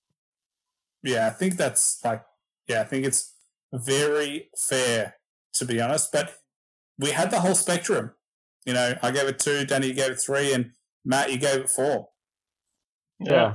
And only I was right. Only I had the right answer. As per usual. For track 7, which is next, the heist, I thought we might just put the heist in track 7 and track 15 together and just discuss the beat at the same time. Can do that. If that makes sense to you, gents. It makes absolutely no sense, but we can do it. Wonderful. Track 7, the heist, also track 15, the heist revisited. It's the same track, just with 2 different beats. So, Danny, why don't you kick this one off? I think, Matt, you're still getting yourself sorted. All right. The heist. Ron Browse is back, baby. Ron Browse is back with his signature sound. And that signature sound is being mediocre at best. But this one isn't horrible, though. The fact that this is a storytelling song means that you don't really want a beat that distracts you from the lyrics. Yeah. So I'll give it a pass. Ron Browse, you get a pass on this one. And it's cool to see Big L do something outside of just pure punchline raps. Like, it shows that he has, range. He does the whole playing multiple characters thing, which is always fun on a storytelling song. Yeah. The story is pretty damn intense, though. He basically ends up murdering his wife along with 3 others and then goes out celebrating after. Yeah. It's kind of strange. It's dark and it's grim, and I don't actually really know how I feel about it. Like, he makes himself out to be a really cold-blooded killer who shows no remorse over killing his own wife. Yeah. And, the story is, well told, and it's easy to follow, but I'm not sure that it really ends on the right note. So it's a good skill that he's showing off, his storytelling ability. Everything's clear, you follow along, but I'm maybe just not a fan of the actual story being told, but I'll give it 3.5. That's fair. I'll challenge Danny's view on that track, because you can't love Guilty Conscience where, he's saying his darkest desires, and at the end the song's essentially condoning that. And then saying, oh, these lyrics are a bit, bit harsh. But no, Guilty Conscience is done completely tongue-in-cheek. There's nothing tongue-in-cheek about this one. He's clearly joking on Guilty Conscience. This one is genuinely like, yeah, I just killed my wife. All right, I'm happy about it. All right, let's go. I see what you're saying. I do, but I never even when I'm listening to this type of music. Yeah, because you're a sociopath yourself. That's why you didn't realize. No, I take it all facetiously. I take it all with a grain of salt. He's not actually going to go and do that. I don't believe he would do that. Yeah, but he's making it out like that is who he could potentially be. Yeah, maybe. I didn't That's just the difference. That's just because you brought up the Guilty Conscience comparison. I'm saying it's different. Yeah. I can see how what I'm saying is I don't think I'm appreciating it for the song it is. I think it's a really good song, and I'm obviously not I wouldn't do the same thing that he did, but I think he's just trying to like, what's he trying to do? I think he's just trying to like kill his wife. I think he's trying to kill his wife. He is, but like, what you think he's like? Do you think he'd actually do that? No, I don't. But he's not joking about it. Like, he's like, oh, this is something that could potentially happen. Maybe not me, but a friend of mine could do this, and whatever. There's a different tone in this. Yeah, I guess I didn't like it. I didn't even consider that. I didn't even consider like all like that being like wrong. Like, of course it's wrong, but like, yeah, it just didn't. I didn't like. I thought it was 5 stars. I thought it was like perfect, a perfect like story song. Like that beat, it was fast paced and bouncy. Like they were gangster yet humorous lyrics. Like I think it combines the two quite well. So I think that's why it made me like I didn't take it too seriously. Like when he says to what do you say? So say no more. Which one?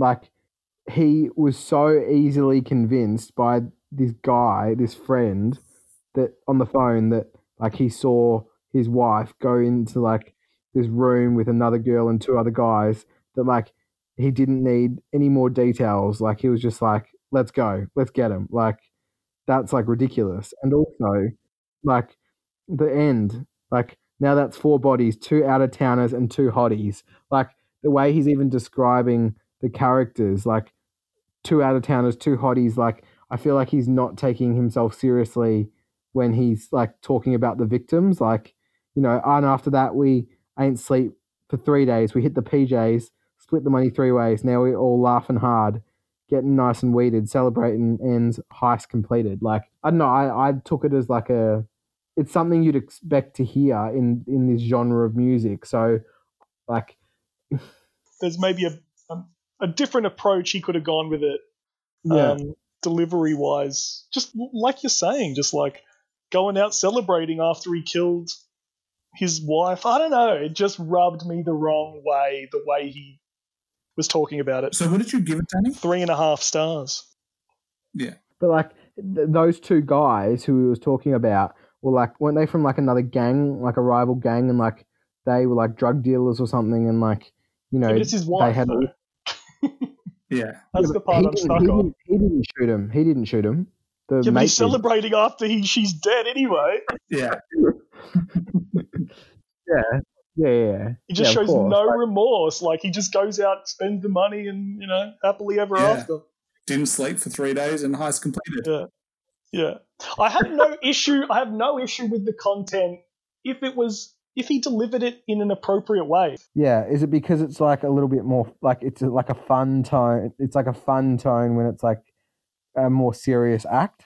No, there's nothing fun about it. That's the thing. Yeah, he's not like making it jokey. He's saying it almost too seriously. Yeah. Oh, okay. Yeah. But this is like, I feel like this is like one of the like centerpieces of this album, this song. Yeah, I can see that. Yeah. Like I feel like I'd heard about this song before. Yeah, because Aaron mentioned it last time. Yeah, probably. Yeah. Well, then Aaron must be giving it 5 stars. We'll see, won't we? Well, actually, before I jump in, do you guys have a preference of which beat you prefer, the first or the second one? I'm pretty sure the Heist Revisited is even worse than this was. I think. Let me see. I was so annoyed. I was like, why did you even... I literally gave it 1 star, the second one, because I was annoyed. I was annoyed that they decided to do that because it was just so much worse. And then it's like, why would you put such a worse, like literally the same track other than the beat? So I was like, nah, screw you guys, 1 star. Yeah, I can see that. Yeah, it's definitely worse. And it's funny that, the original is Ron Browse, who I don't like. But that version, the Ron Browse version, is the better version. Yeah. I gave the Revisited 3 stars, and I gave this 3.5. But yeah, I mean, it is pointless. I shouldn't give it any stars. Yeah, I didn't give it any stars. Mm. But yeah, I agree. The Ron Browse version, the first version, is better than the Lord Finesse version. I don't know what the hell he did. So the original beat is better. It's just more ominous. heavy drums, and I think like there's a bit of piano in there. Yeah, I just like, it's the better of two evils in a way. I just can't believe that Lord Finesse made a worse beat than this. So, I think that's a pretty big achievement. So well done to Lord Finesse for fucking up the beat. But did any of you get feels to Biggie's "Gimme the Loot"? Yeah, because of the him playing two characters and the fact that it's the heist. Yeah. So I get that. So the thing is, for me, I couldn't help but compare "Gimme the Loot" and this track. And as Danny, I'm sure Matt, you already know as well, "Gimme the Loot" in my mind is one of the best Biggie songs he ever did. I love that concept, the back and forth, and that track is way more entertaining than this is. He does things like big up, it's a stick up, and I'm shooting ends quick if you hiccup. Like, I just love the flow that Biggie has. There's just something about the way he delivers that track that isn't here. There's no real interesting back and forth conversations. Like, it's cool, but it's not that interesting. There's no like real personality in a way. I just think it's missing the real kind of the juice that makes it really pop. It's just a little bit like he was trying to do what Biggie did, but just didn't achieve. And it just didn't work for me. And there's just none of those really memorable lines. Like, Biggie has memorable lines in "Gimme the Loot" all day. Like, I wish we could just talk about "Gimme the Loot." Because he's just got like, lines, and when I rock and drop her, I'm taking her to knockers. And if she's resistant, buck her. Like, he does stuff like that, and it adds taste, it adds contrast, and it adds like different parts to it. And Big L didn't have this here. He just didn't have that same, pizzazz. He didn't have that same aura about him. It just felt like he was almost ticking the list. Like, this is something I can do, and I can do it well, but it just didn't have that same care. And so because of that, I gave it 3 stars, just because when I compare it to Biggie's, I'm listening to Biggie's every day of the week. And Danny, you also reminded me, tonality-wise, it just doesn't feel as fun, and Biggie's feels really fun. And there's something about that when you're talking about robberies and you're talking about shooting people. Like, there's something about a lighthearted way that kind of lets you get away with it. When it's too serious, there's that, you're treading that boundary of like, I'm not sure if this is a joke or not anymore. Yeah, and he takes it too far. Like, he's being too serious and then takes it too far. Like, Prodigy, he's fully, serious all the time, but he's not killing women. He's not killing his wife. He's killing other people who deserve it in his mind. Gangsters and shit. Yeah. Big L's killing his wife. And laughing about it. Yeah. Like, I get it. I understand he's trying to make a joke at the end. It just doesn't pay off because of how serious the whole track is until that point. Yeah. Like, the personality isn't there for him to take that turn. He doesn't do that enough. So, yeah, I just think that there isn't the depth in this track that we would probably have wanted. Oh, I feel like I'm a sociopath now then, aren't I? It was a test. We got you. We're committing him. I literally didn't even think about it. I was like, yep, I literally said this is a perfect track. Well, there's a similar one coming up. Yeah. But each to their own. Like, this worked for you. But, like, I love the "Gimme the Loot" from Biggie, so I couldn't help but compare them. And that's why it kind of, the direct comparison hurt Big L in this. Yeah. But moving into track 8, The Enemy. Matt, do you want to take this one, or shall I? I bloody will, because this is a slight step down from the previous. Oh, how dare you. So the last one was 5 stars. This is a 4-star track. And it's solid. Like, it's got a menacing beat. It's got a nice hook and hard verses from both Big L and Fat Joe. but the cake does go to Big L still, even though Fat Joe does impress me. I also loved the outro. I made a special note to myself to mention the outro because it was just really like makes you think like, what would I do if a vicious enemy suddenly started coming at me, armed to the teeth and ready to kill me? Like, what would I do? Yeah. So it was just really cool. My favorite lyrics are, I'm through with that illegal life. I'm staying legit. I love to see cars coming, cruising by and playing my shit. Yeah, that's imagine that. Like you've like made an album and then like you're just walking down the street and you hear other people playing your stuff from their cars. Like that's so cool. Yeah. So yeah, it's a solid song. That's why for me it's 4 stars. Do you know what it was about, Matt? The Enemy. Yeah. I do not. Because I feel like you missed the big thing here. So The Enemy is about the police. So this track is all about racial profiling, police misconduct towards minorities. And I feel like you missed that. But when you listen to the song, going back and seeing that, it changes what it is. Because, I mean, we talk about this week in, week out in every podcast. In every single podcast, and it drives me insane that we have to talk about it because it still goes on and it's still happening. Like in the United States, there's another, African American got shot, and it's crazy. This came out in 2000, and Big L rapped about this in 1997 to 98. Like that's when I think this song was actually 98 or 97, sorry, that it came out. So 23 years later, same problems.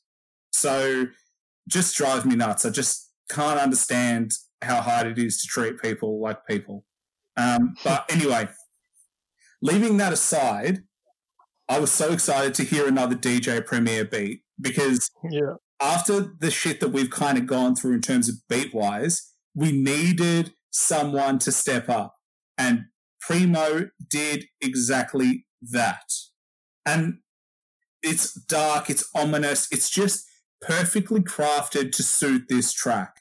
I just, every time it comes on, it sounds perfect. I wouldn't change anything about this beat. But what's interesting is Fat Joe, because Danny, on our last podcast, we said that in Twins, in Capital Punishment, Fat Joe was arguably out-rapping Big Pun. Mm-hmm. This is the exact time that this track was recorded. This is the exact time that he lay down his verse. He laid down this verse in 97, and Capital Punishment was recorded from 1997 to 98. So if you think about timing-wise, Fat Joe was at his best when this came down. And Fat Joe in an interview later said that, because he went gold on his own album, Don Cartagena, and then Big L apparently said, I need you on my record, and I want you to know I'm going to rip you down and take all your fans.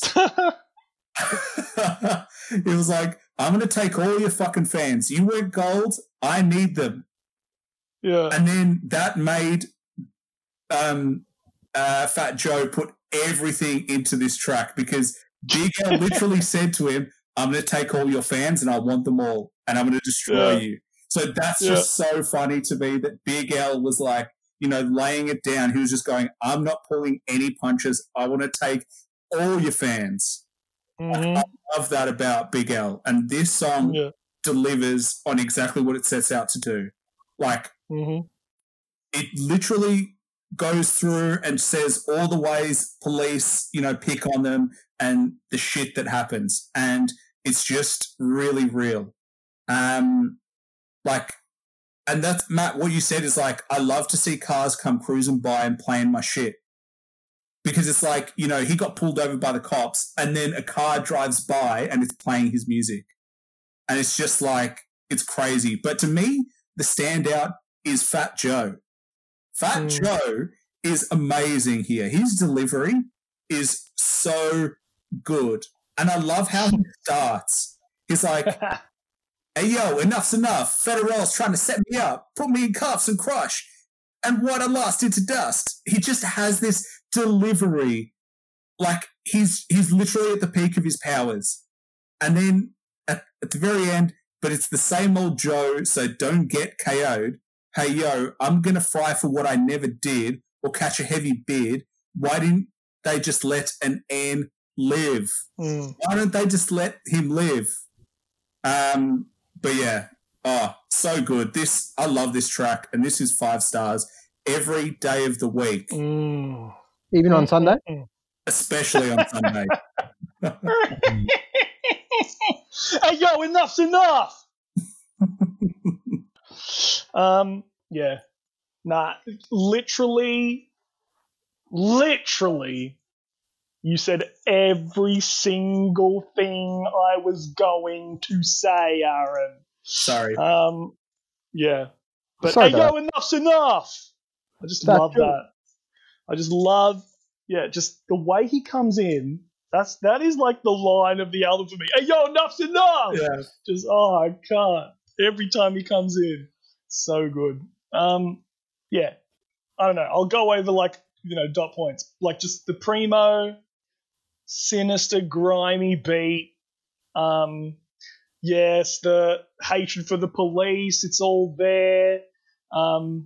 They're talking about how they've actually gone completely legit now, but the cops still harass them anyway. Like they're not even doing illegal shit anymore, and the cops are on their ass. Except killing their wives on the last track. Excuse me? Yeah, you're right. My favorite Big L line was actually, listen, Columbo, you're mad because your money comes slow, and what you make in a year, I make in one show. Yeah, that was so good. Yeah. But, Fat Joe, he kills it. I thought this was going to be a controversial opinion, but no. Fat Joe definitely has the best verse on the song. Like, his delivery, he's so aggressive, and he just talks that street shit so well. Yeah. And I like the context you brought, like same time as Twins. And I've always thought my opinion was controversial that he even could have beat Big Pun on Twins, but like he's shown it again. So he's underrated. Definitely underrated at this particular moment in time. He moves away heavily from this type of music. Like he just, after Big Pun dies, he moves right away from it. I feel like something died in him as well when Big Pun died.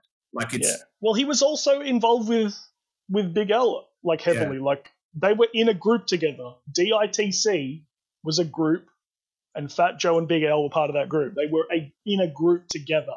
Is how close they were.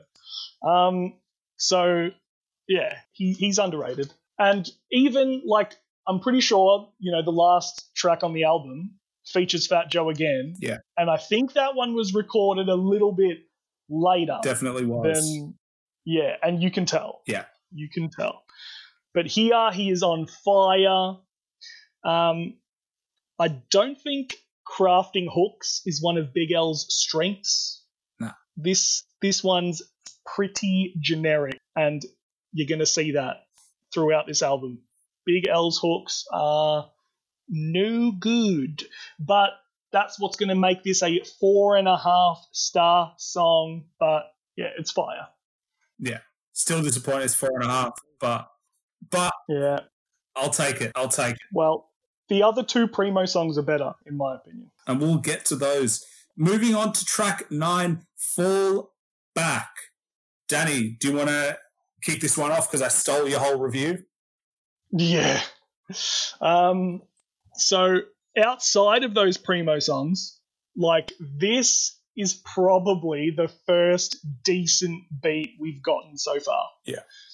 I've never heard of Shomari before, but he provides a beat that is actually fun to listen to and has some flavor to it. It's actually like a low-key banger in a way. Yeah. And that high energy of the instrumental is equally matched by the verses from Big L and Cool G Rap. Big L maybe, has one quotable line where he goes, hey, yo, I heard you're single. You better make a whole new song. If they said that shit is hot, then they told you wrong. That's just a cold way to begin your verse. Other than that, though, his verse is just mostly about money, cars, and clothes. So, not too impressive lyrically. But he was flowing, and he sounded good. So, but I expect more from Big L. Yeah. But then Cool G Rap comes in. He performs a very wordy hook, but his verse is fire. Yeah. And he is one of the OGs of that multi-syllable rhyme style, and it's on full display here. He absolutely kills it on this song, but it kind of sucks that Big L, keeps getting outshined on his own shit. Mm-hmm. And like we were saying earlier, it's probably something to do with the fact that, posthumous album, and, they get to they understand the importance, the significance of this album, like Cool G Rap and Fat, not Fat Joe, but Big Daddy Kane, and coming on, they know Big L's dead, they want to bring their best, and like they're getting some unreleased scraps from Big L. Yeah. So they're obviously gonna outshine him, and it's kind of sad to see. But G Rap, he goes so hard. I love the line, New York living, got an N 4/5 lifting, send you as a gift to the mortician. If you forfeit living, my fortune is forbidden. I say it one time before spitting, then I leave your forehead dripping. Yeah. Yeah, I had That that as well. is nasty, dog. Yeah, so I'm giving this one also 4.5 stars, just because, once again, Big L is getting outshined. It's they've pulled out an average one from his unreleased catalog. Hey boy, you're up. My turn, boys. Boys. Oh, this is where it starts falling down. It's a slippery slope from here, boys. Yeah. Cool G Rap stinks. Yeah. This is a 3-er for me. Yeah, this song sucks. No, this song's trash, dog. The combination of the beat and Cool G Rap's flow does not work at all for me. I agree. I can't tell if you're joking or not. Why would I be joking? I just praised him to death. Neither does the wordy hook. The beat itself I do like, especially the brass instrument incorporated into it. Big L's verse is better purely because I think he flows far better with the beat. That being said, I do prefer some of Cool G Rap's lyrics, like have y'all ends running for home base like Babe Ruth, have you holding holes in your body like you play flute. I thought that was quite humorous. I love that line. But just as Aaron has said on the last album we reviewed, with whoever it was we were reviewing, it just doesn't he doesn't catch the beat and the correct timings. He's trash. He sounds like shit. He actually sounds like garbage. He's completely off. You're right. So I think Cool G needs to go back to the drawing board on this one. Oh yeah, he needs to learn how to rhyme again for sure. Yeah. So 3 stars for me, baby. Yeah. Yeah. That is so fair. That is very fair. As much as Danny has taken the mickey out of Matt, No, he's right. He's right. I'm wrong. He is right. That's just we've got to live with that now. Yeah. So you live with that, Danny. You process that, but I think Danny, you're right in the sense that this is the best beat that we've had other than DJ Premier, in the sense that it's just nice. It's boom bap. It's got some trumpet, and it works. It's upbeat. It's light, and I think it contrasts with the lyrics well. And I don't agree with you, Matt, that Cool G Rap doesn't work here. I think he kills it. He carries this track, and I'm surprised, Matt, you didn't quote Big L's one-liner. When I hit Honey's, she felt the dick in her tummy. That just seems like an absolute Matt line to me. Yeah. I think, like Danny said, this is Cool G Rap. He does such a good job Like, that line, have you holding holes in your body like you play flute? Lay you down till you get found up in a sprayed coupe? Prepare for the takeover, give you a face makeover, the seedier row, the sheet draped over, be found on the block with the street taped over, or coming out of deep coma, your speech made slower. That is multi-syllable rhyme shit right there. Yeah, I think that the hook is a little bit too wordy, and at the end of the track, it repeats 4 times, which is like 2 times too many, as far as I'm concerned. So the bars are nasty dog. In the hook, I do like that it's almost like a mini verse, leaving big holes with small gats, have them all fallen where the wall at. Like they just shot them and they fall where they're at the wall. But purely because I think the hook, too much of the hook, and you're right, Danny, Big L is just, it's a little bit upsetting in the sense that, they haven't chosen his best verse. They've let someone come in, hear Big L's verse, and then they absolutely murder it on their own shit. So good job to Cool G Rap. But overall, I'm also giving this 4.5 stars. Yeah. But look, at the end of the day, Matt's right. Cool G Rap is trash, and we just have to accept that. We just have to accept that and move on. We're going to learn from this, Aaron. We're going to learn from our mistakes. We're going to learn from Matthew.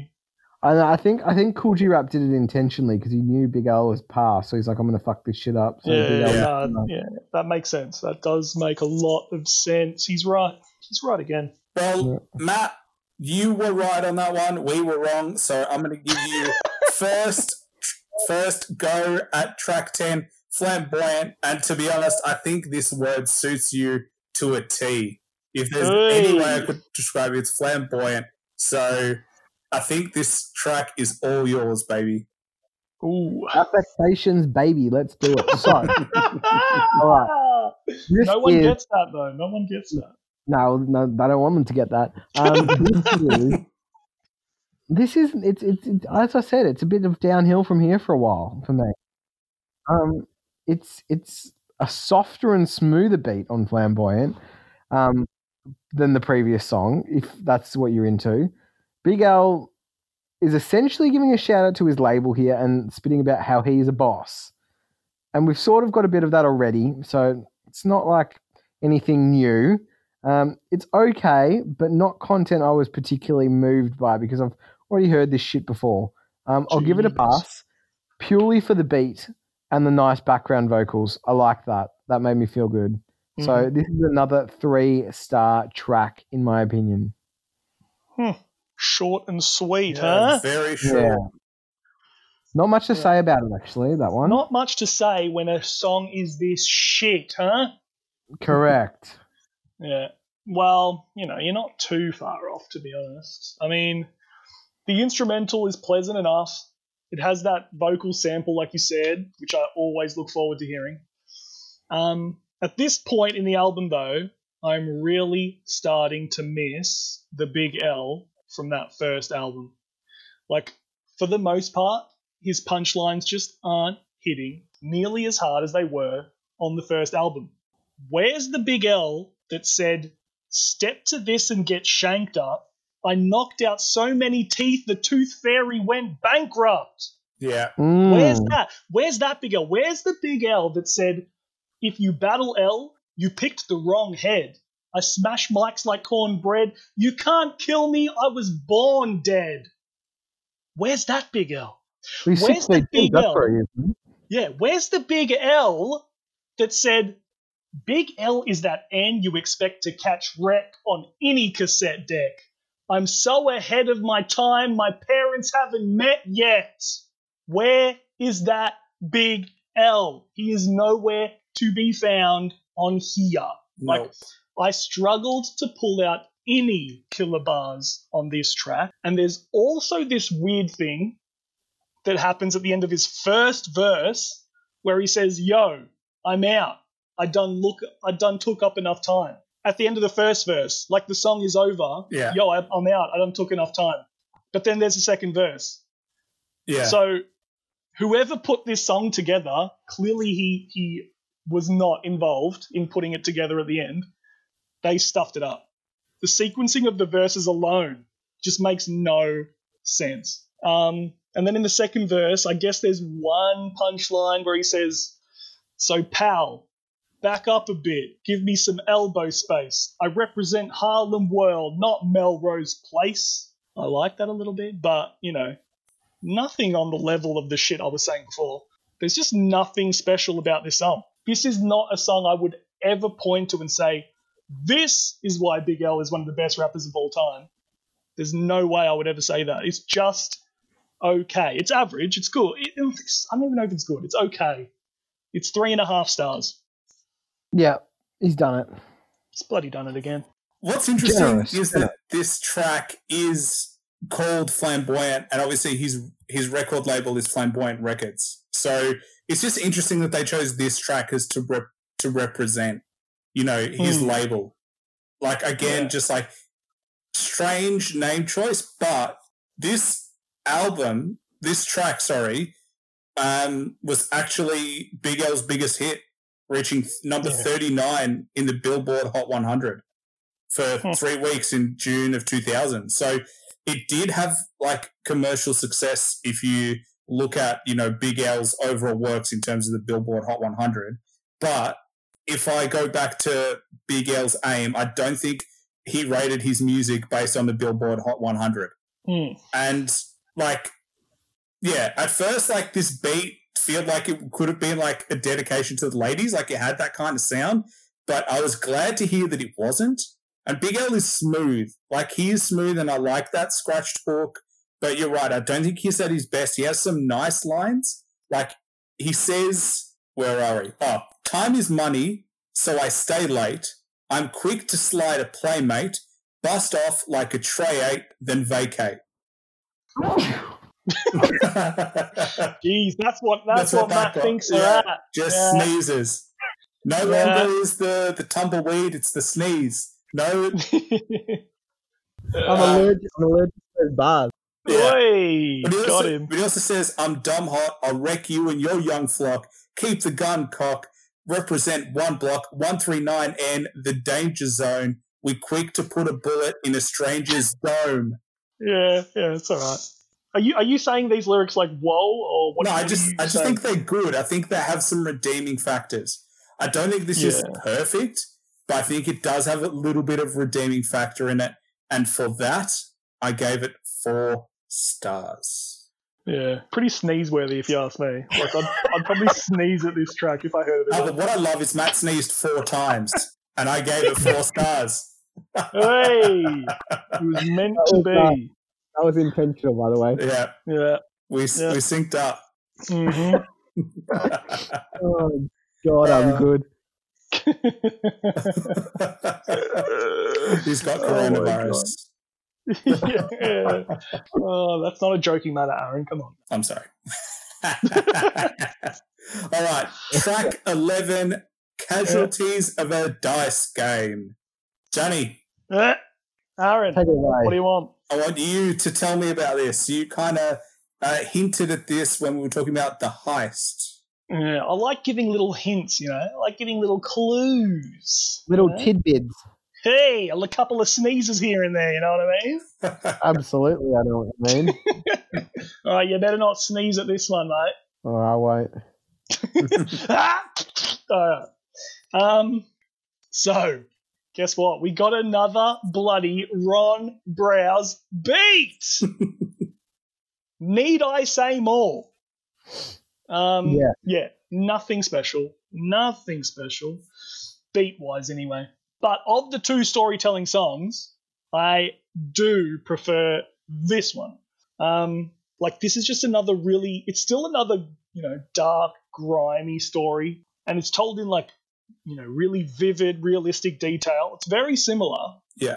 But this one's, there's not as many problematic story elements, which is why it's better. I mean, I just love how he's on the verge of death for most of the song. And, he's been shot up.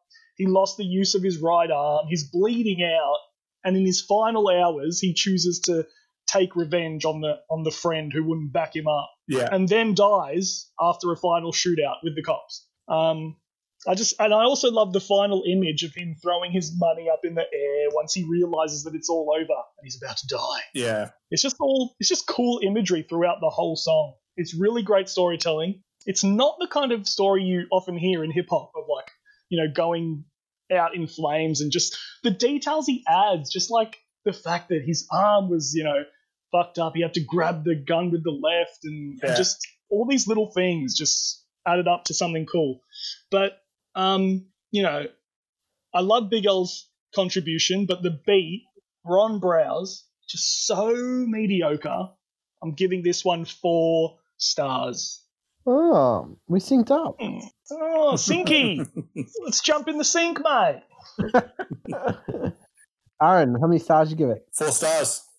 Whoa! We all synced Oh, up. look at it. Hey, they call us the Sink Boys. No one calls us the Sink Boys. Don't They know. call it In Sync. Hey! Well done, Matt. All right, Sneezy, let's go. All right. Actually, I wrote the least about this track out of all the tracks on this album. Really? Because you did a really short one before. Mm. I know. This is how much you love the album. Yeah. Well, it's not as good as The Heist. It's plain and simple. The Heist. Plain and simple is better than The Heist, but go on. How dare you? Yeah. How dare you? So this is a lesser story rap song compared to The Heist, but it's still dope. I enjoy how Big L just flows from start to finish with no interruptions, and all of the things that Danny mentioned with the throwing the money in the air. It's very visual. You can see it all happening. That's something that Big L is I think possibly known for. After listening to this album, his stories are very vivid and well told. And well, he's not known for that, but go on. Well, I think he should be, because let it be known that Big L is a poet and a storyteller.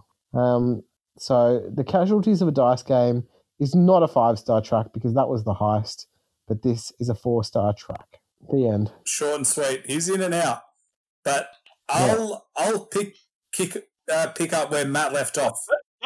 Hey. You couldn't find a word to replace jump, could you? No, but I found kick in the end, but it's not as good. No. Similar to The Heist in the sense that it reminded me of Biggie, this track, Casualties of a Dice Game, reminds me a little of Children's Story by Slick Rick. Yeah, I see that. Because this is a story about someone who's like getting into more and more shit, and like you're following their journey of decisions they make.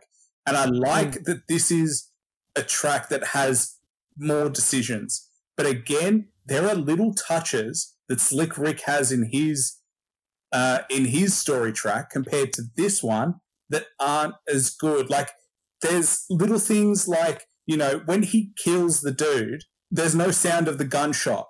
Like I feel like the production, they could have added little things like, when he crashed or when he like screeched his tires, they could have added those sounds and they would have made this crisper. But it's weird because it feels like they underproduced some tracks and overproduced others, and this just is better than The Heist, in my opinion. I just prefer the story. I like the idea of someone who like just at some point goes, oh, fuck this shit, and just goes absolutely crazy. And like at the end of the story, he sees kids everywhere and throws the money up in the air and, dies as like kids see a bloodied up dude who got shot. Like the story is more entertaining in this one, and the imagery is great and the bars are just better. Like he walked up to the car and the creep was stuck in the seat, looked at him, shook my head, then started bucking my heat. Like you can just see that imagery. He walks up to the car and he just sees him and you just start shaking your head. I think this was a good track. I don't think it's his best, and it's not the best story track we've heard. And for that, again, 4 stars. Wait, you said it was the best story track? No, it's the best on this album, but it's not the best I've ever heard. Yeah. So for that, it's 4 stars. Yep, correct. But here we go. Track 12, Platinum Plus. Our man DJ Premier is back. Mm-hmm. And I'm going to take this one, if you don't mind. Oh, yeah, but I know you're going to say everything I'm going to say. All right, well, then you go for it. No, you go. All right. You go. Because they titled this perfectly. Platinum Plus is exactly how I feel about this track.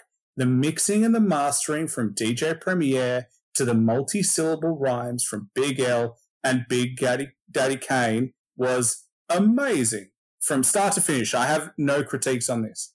But, interestingly, Primo actually wanted Jay-Z on this track. So, apparently, when DJ Premier was asked about it, he said that they already had Big Daddy Kane on the album, and he gave Jay-Z the reel about a month in advance. And then he was calling his assistant, and she was like, he's going to do it, it's at the studio. And she was telling him the same thing over and over. And then there was just this day he saw Jay-Z's assistant, and she was like, oh, the reels aren't here. And then she went to go to the bathroom, and Primo opened the drawer, and the reels were still in there. And so they had the reels, and they never did it. And apparently that's part of the reason why Primo never did a full album with Jay-Z, because apparently he was supposed to do the Black album as well with Jay-Z. But Jay-Z said to Primo, he was like, Primo, I need 2 weeks where you're not working on anything. And Primo was like, I can't do it. He was so busy that he couldn't give Jay-Z 2 weeks without working on anything else. Wait, but was DJ Premier like salty at Jay-Z? Is that what you're saying? Apparently I've heard he was a little bit, but it obviously didn't go any further than that. But that's what he said as to why, Jay-Z wasn't on this. And so the option was there. It would have been cool to see Jay-Z, on a Big L track and with Big Daddy Kane. But I think, even though Jay-Z is not there, Big Daddy Kane does an amazing job. And this beat is definitely in the running for the best beat of the album. And yeah, this track, every time it comes on, I'm loving it. Big L is talking gangster shit. And I love in the hook where Big L starts and Big Daddy Kane finishes each line. Like, I just love that in a hook. And just the Big L rhyme scheme with the O-O. Yo, I'm straight Loco, to hell with you and your bro-co. You ain't a big dog, you're more like Toto. I love that. Yeah. That's my favourite. That's my favourite line. Yeah. You got no dough, I smoke dro, mixed with cocoa, strong as bolo, I pack fo platinum ro. Keep going. Keep going. That's it. That's all I had. I didn't want to take it. No. I pack a fofo platinum ro. Come on. Finish it. Come on. No, you finish it. Are you playing coy? Are you scared? Yeah, I'm very scared. He's a koi fish. Matt, are you going to finish it? I'll finish it. Finish it. Nah, I can't finish it. Oh, man, you guys. Anti-homo, that's no, so fuck Popo. I push the 740 and not the Volvo. C-Town push the 600. I'm with a bitch or I'm dolo. I like how you breezed past. Hey, shut it. I like how you breezed past the line. Yeah, well, he's not a fan of gay people, homosexuals. He's not a fan, but we've seen so many rappers. How many rappers do we disagree with their views? Like, I don't think it needs to be said, but you're gonna give him a pass, are you? Well, I'm not giving him. He's dead, so it's hard for me to hate him on that. Yeah. But if he was alive, you would hate him. I wouldn't hate him. I'd just say I disagree with you strongly. Much like I disagree with the anti-vax stuff with Royce to 5'9". I just disagree with what they think, and this was at a time where it was less acceptable. Yeah. Oh, that's why I would have rather not quote it, but you made me quote it. But, you called me out. But anyway, I also love Big Daddy Kane. He's like, pardon me, but I'm fucking sick with it. Oh, I love that. I knew you were going to say everything I wanted to say. I love it. It was just the perfect line. Oh, it's just so good. He killed it. Like, this is how you come in, and I know he did it after Big L, but Big L lays it down on this. This is a verse that he doesn't hold back. Like, Big L's really good. But yeah. But who wins? I'm going to say Big L wins. What? Yeah. Nah, you're a fool. You're a fool. But this is 5 stars, baby. And if they only made tracks like this, I would be so happy. So bloody happy. Yeah. Well, yeah. If DJ Premier made every track, you'd be happy. Yeah, it's true. Yeah. I mean, yeah. I predicted, you literally said every single thing I was gonna say, you son of a bitch. When you're right, you're right. Yeah. Like, Primo, classic beat. I like the scratched vocals for the hook. No, not for the hook.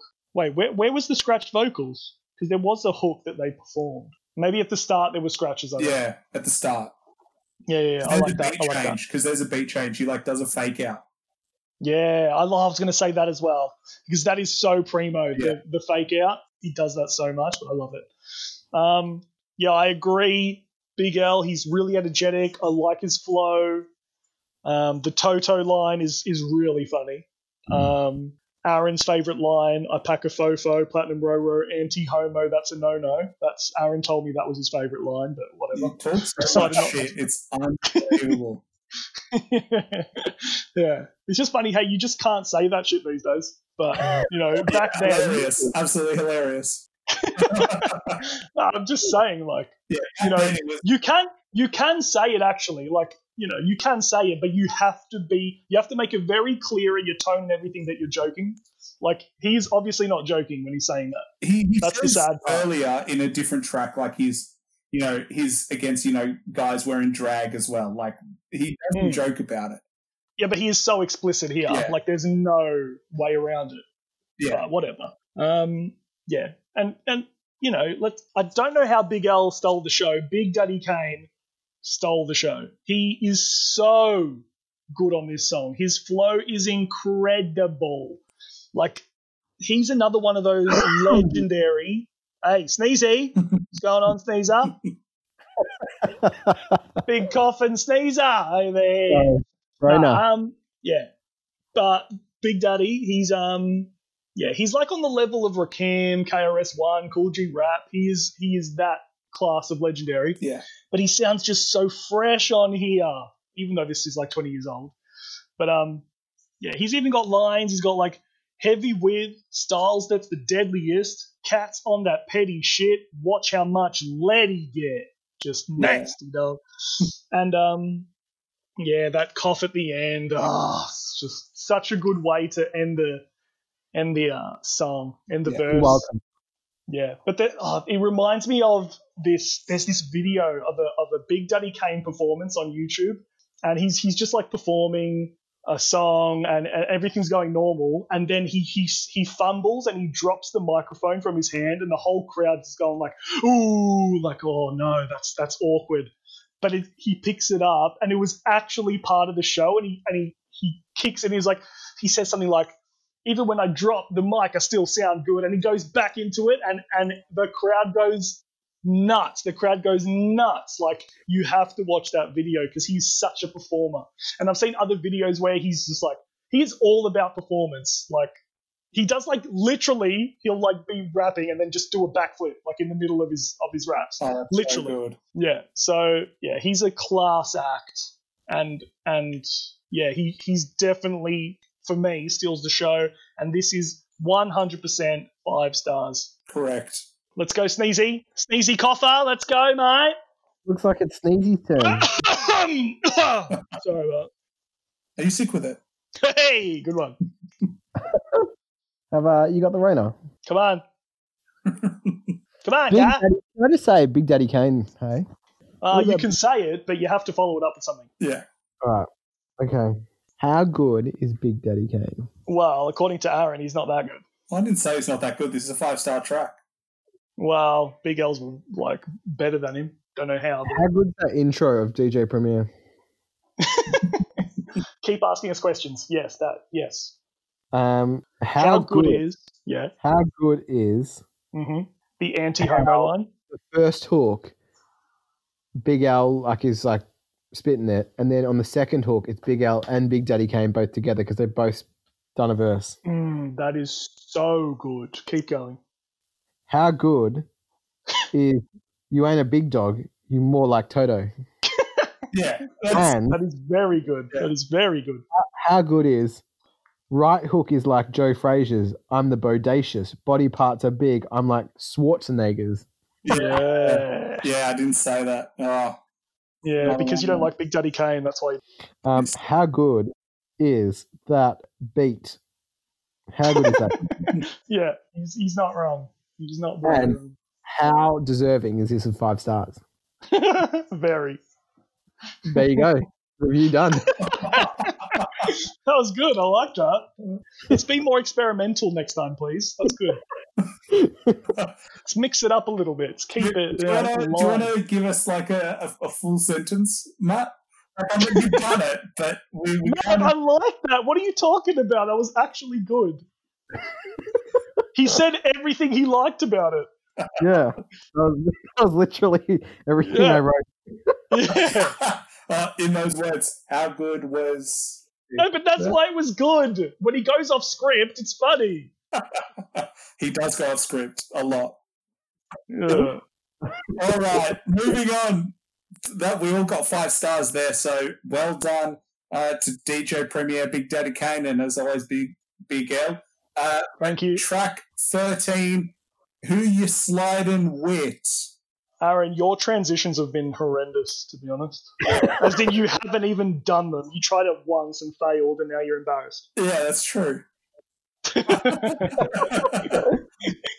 All right. Who you sliding with, Aaron? I'm going to take this one. You take it. You take it. Come on, Sneezy. Let's go.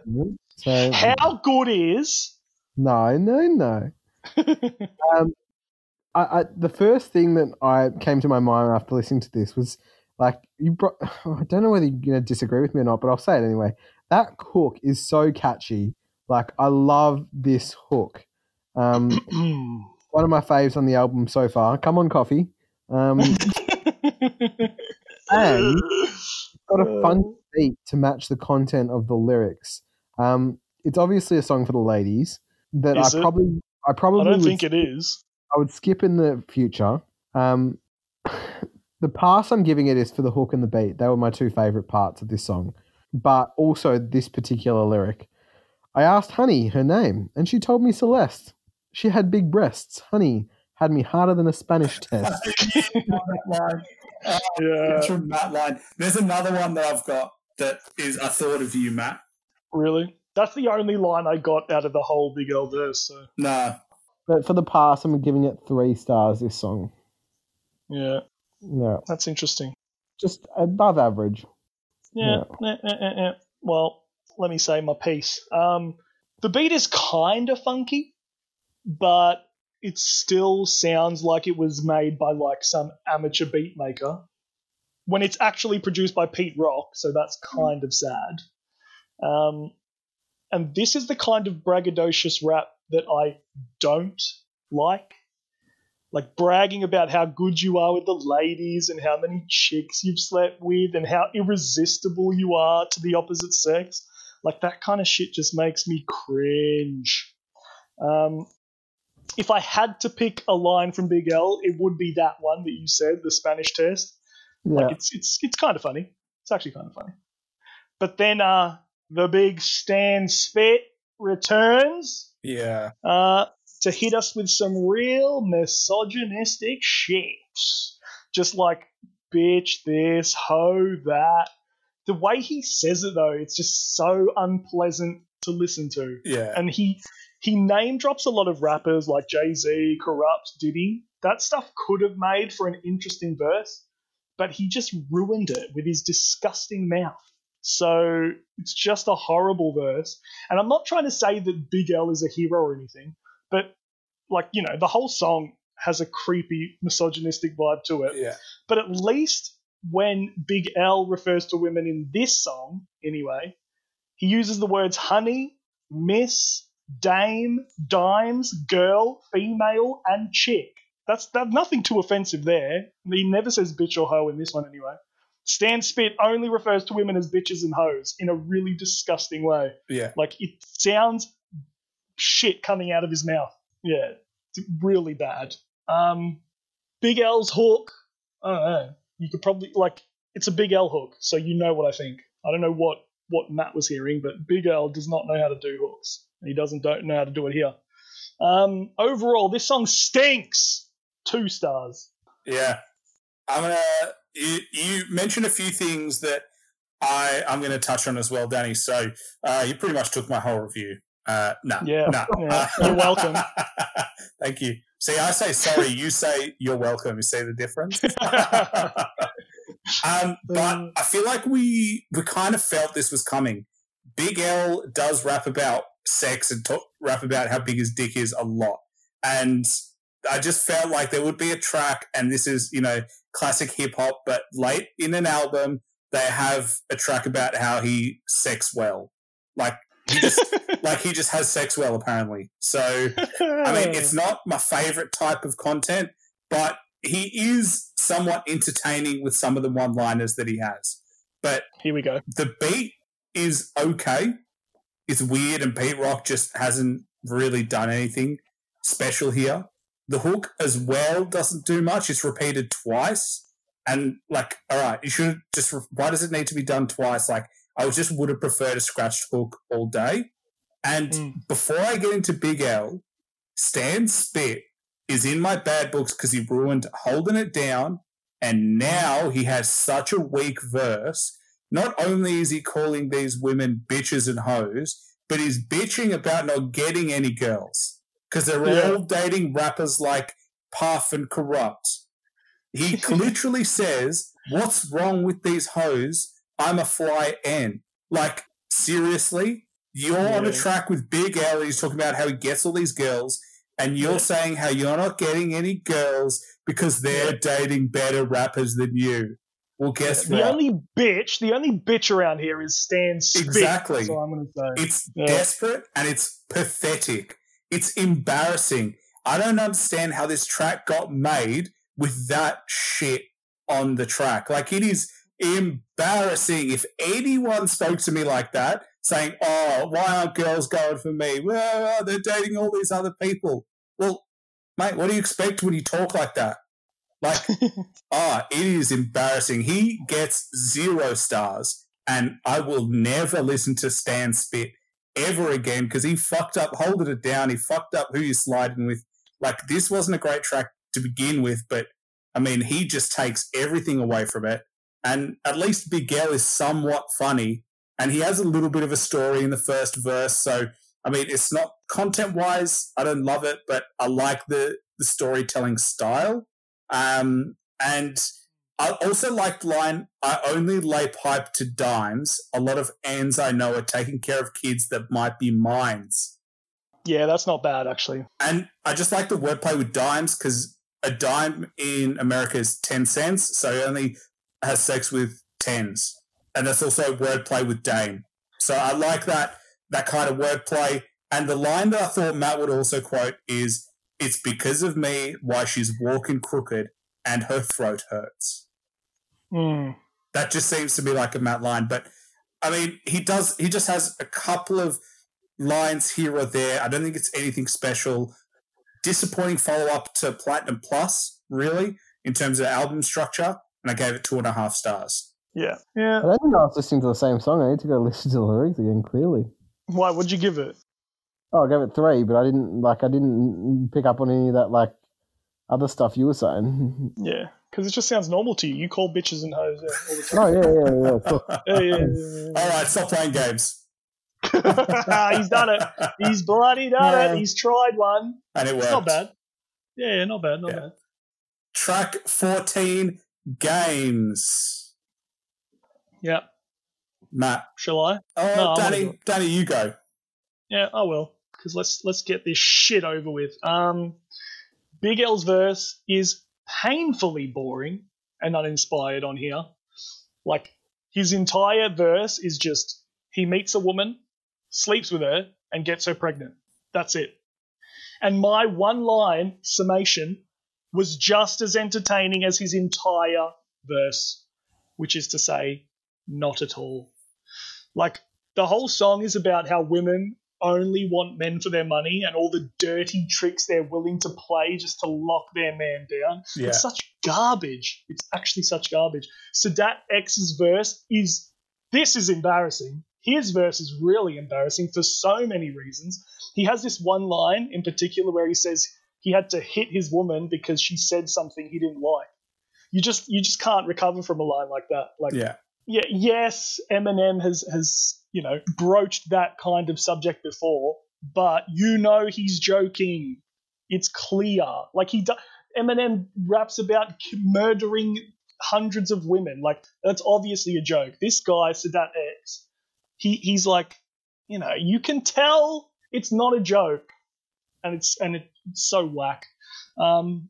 Then Guru's on here, unfortunately, and he has no choice but to stick with the concept of the song.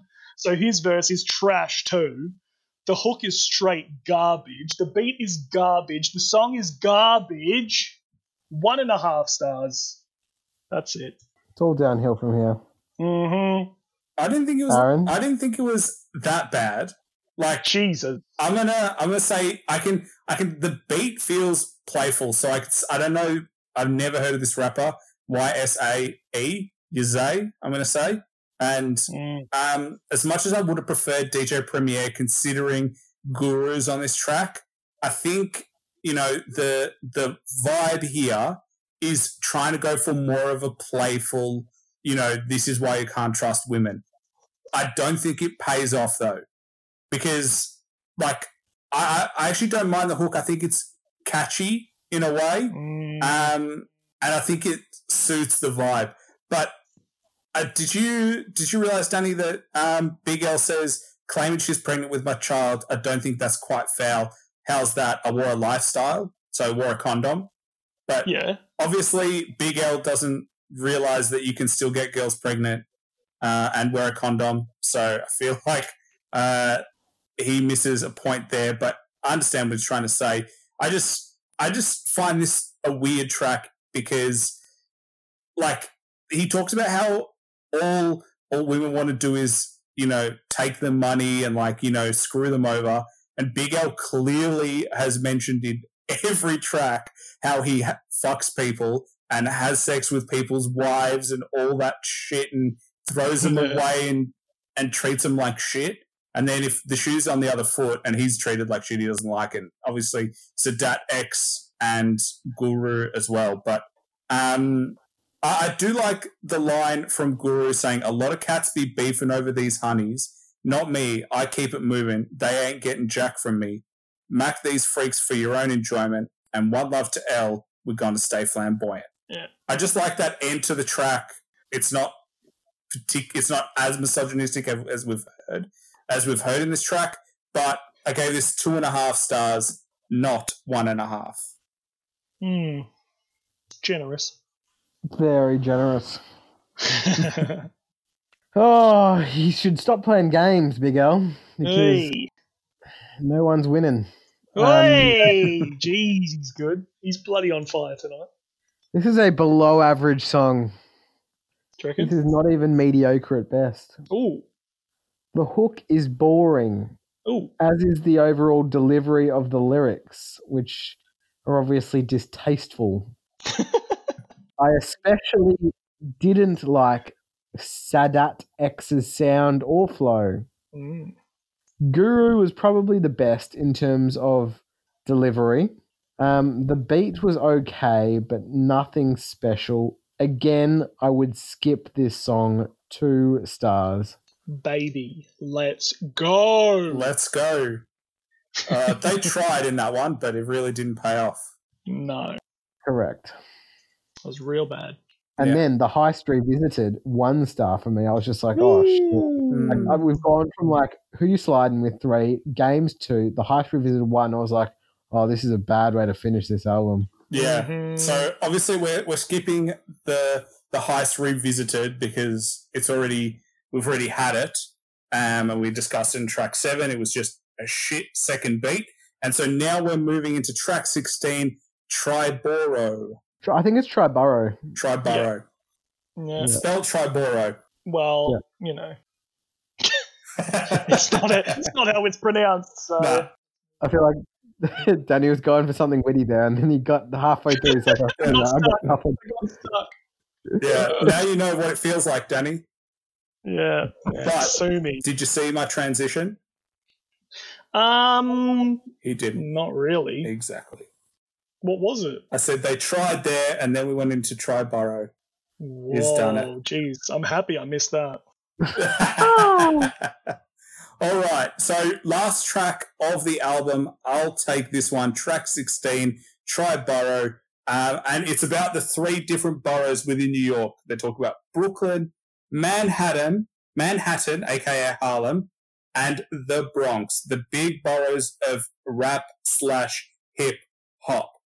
Wait, is Manhattan Harlem? Well, Harlem's in Manhattan, I think. Yeah, but the borough is Harlem. Yeah. I'm not sure how it works. I'm not positive, but Manhattan's like the big, yeah.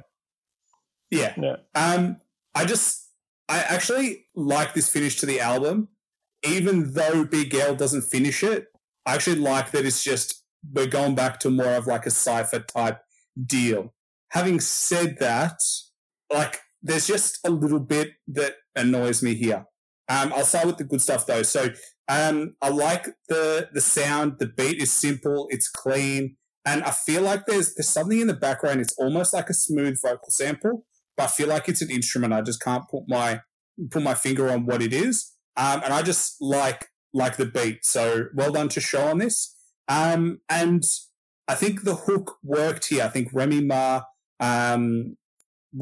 Martin, she's now Remy Ma, and OC go back and forth. I think it's catchy, but I think it happens too many times. I think that it's just so repetitive after a while. Like, I get it. Like, I feel like they could have done it once or twice in between, like, you know, the first 2 verses and then at the back end as well. I don't think they need to do it between every single verse. But it did feel like almost like a cipher between Big L, OC, Fat Joe, and Remy Ma, each having a verse.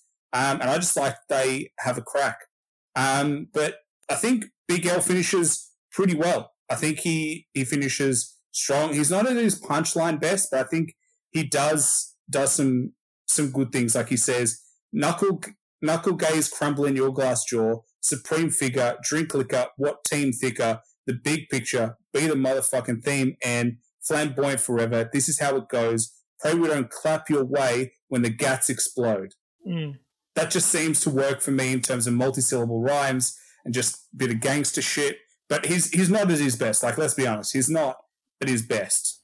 OC, he goes hard, and I think he does a good job. He's got a smooth flow, and he's got he's got an amusing line, let's just say the least. If I got one rubber, I'm going to use it twice, which is fucking disgusting. But that's Big L, isn't it? No, I'm pretty sure is that OC or is that Big L? That's Big L. Oh, it's Big L. Apologies. Well, Big L. That's my favorite line. Yeah, it's just his anyway. And I also love the line, and I never walk the streets without the vest and the chrome, because all my jewels be rocky like Sylvester Stallone. Yeah, it's okay. Good line. No, it's not that good. Because he's got rocks, he's got diamonds, so they're rocky like Sylvester Stallone. No, but what is? Wait, what's rocky? Say the line again. Because all my jewels be rocky like Sylvester Stallone. Yeah, because but what jewels? Diamonds. He's talking about all the jewels. No, I know that, but they're rocky as opposed to what else could jewels be? Well, they don't have diamonds in them. Yeah. He's just saying that they're all rocky because they have diamonds in them. That's all he's saying. I'm pretty sure all jewels are rocky, but whatever. I don't think so.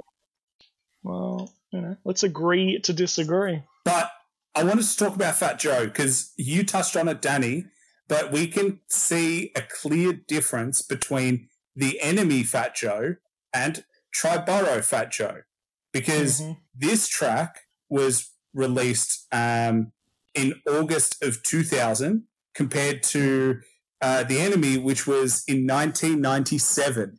So 3 years have passed, and unfortunately, time has not aged Fat Joe well, in the sense that his flow is not as sharp, his rhymes are not as sharp, and he just doesn't seem to have the same hunger as he did in the previous track.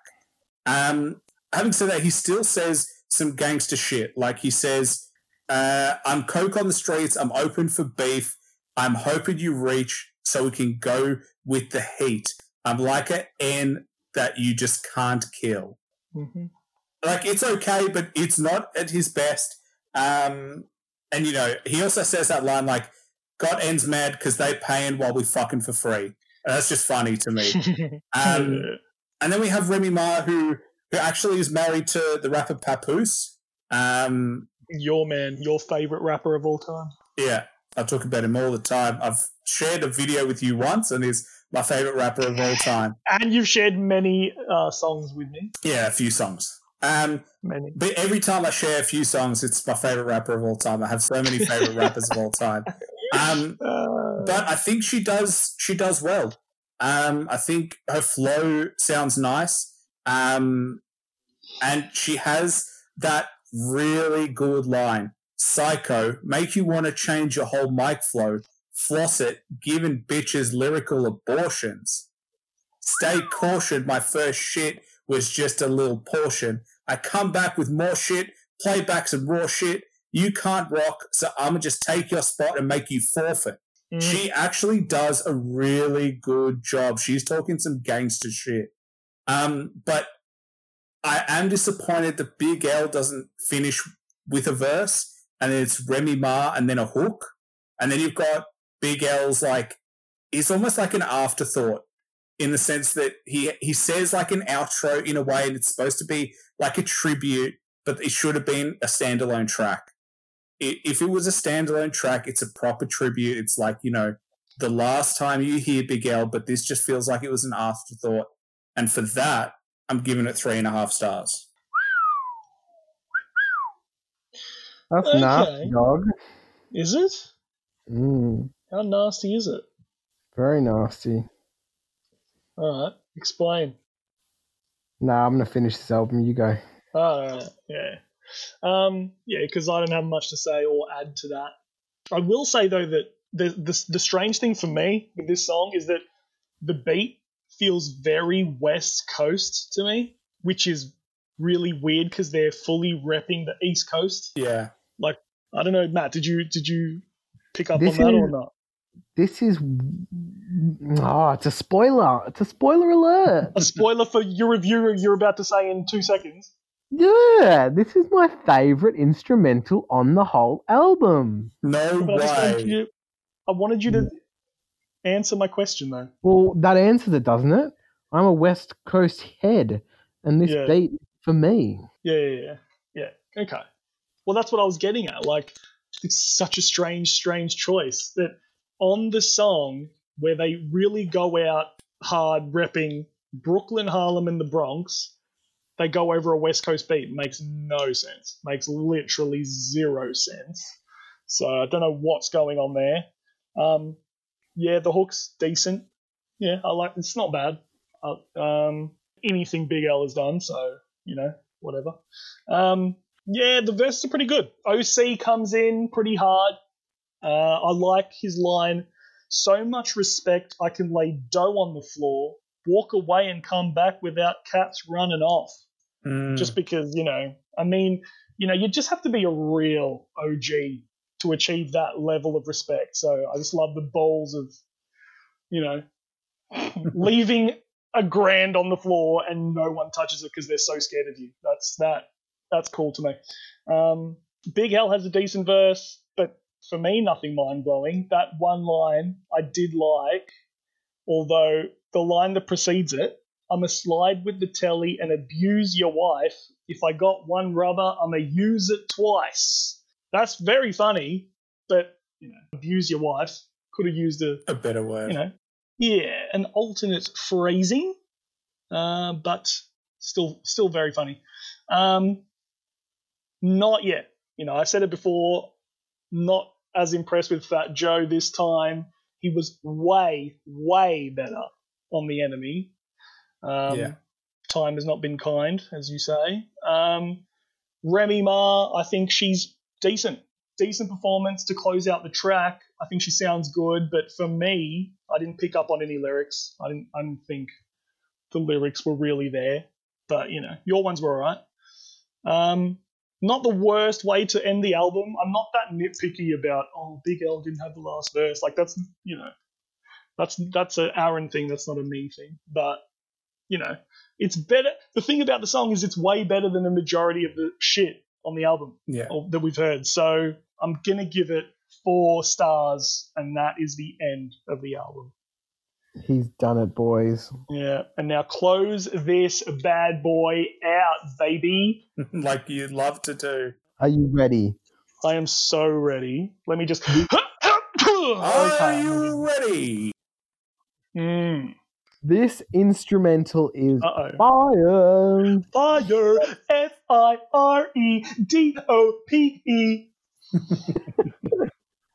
The hook is probably my favorite on this entire album too.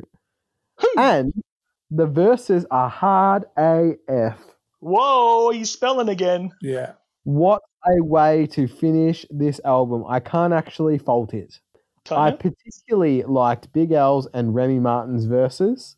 A 5-star finish without a doubt.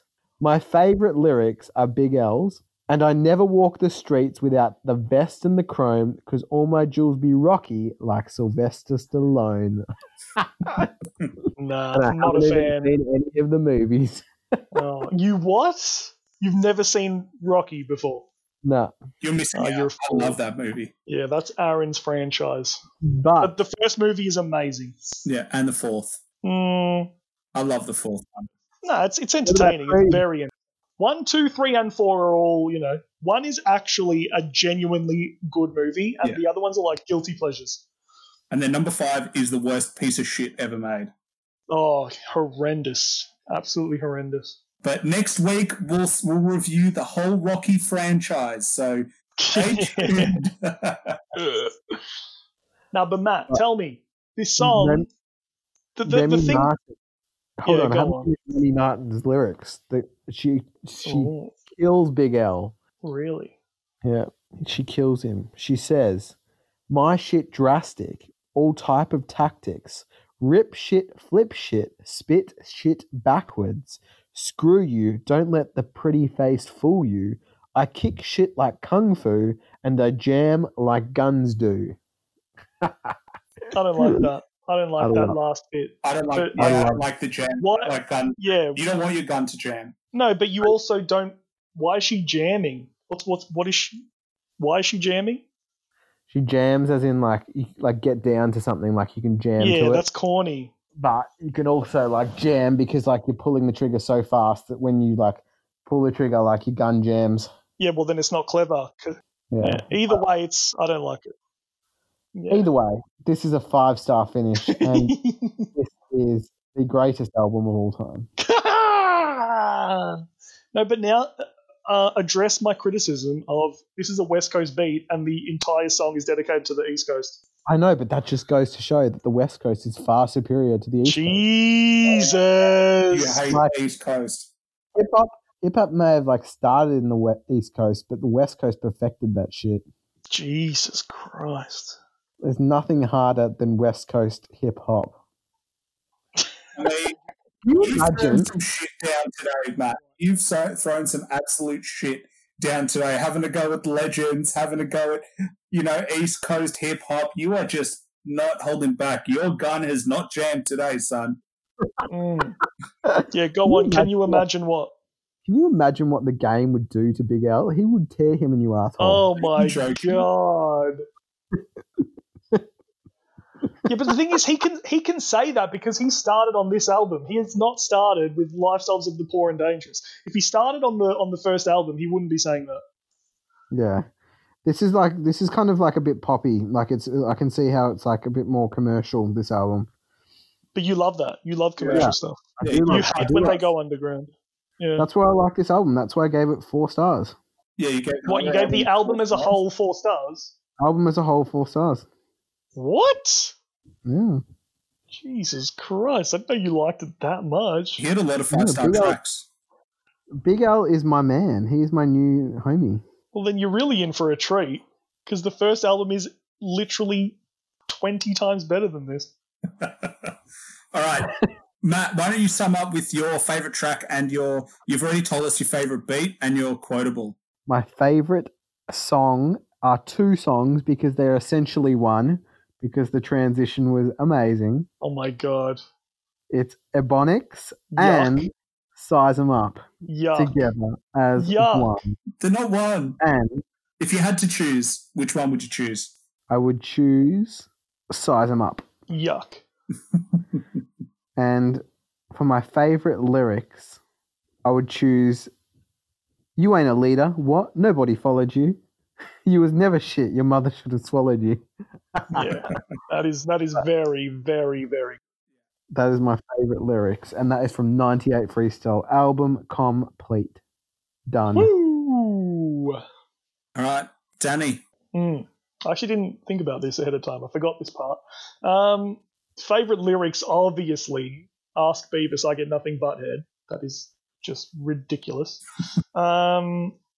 Favorite song is the intro.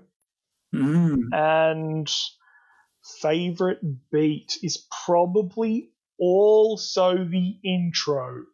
Yeah. Wow. Yeah. Primo, just with this album without Primo would actually be dog shit.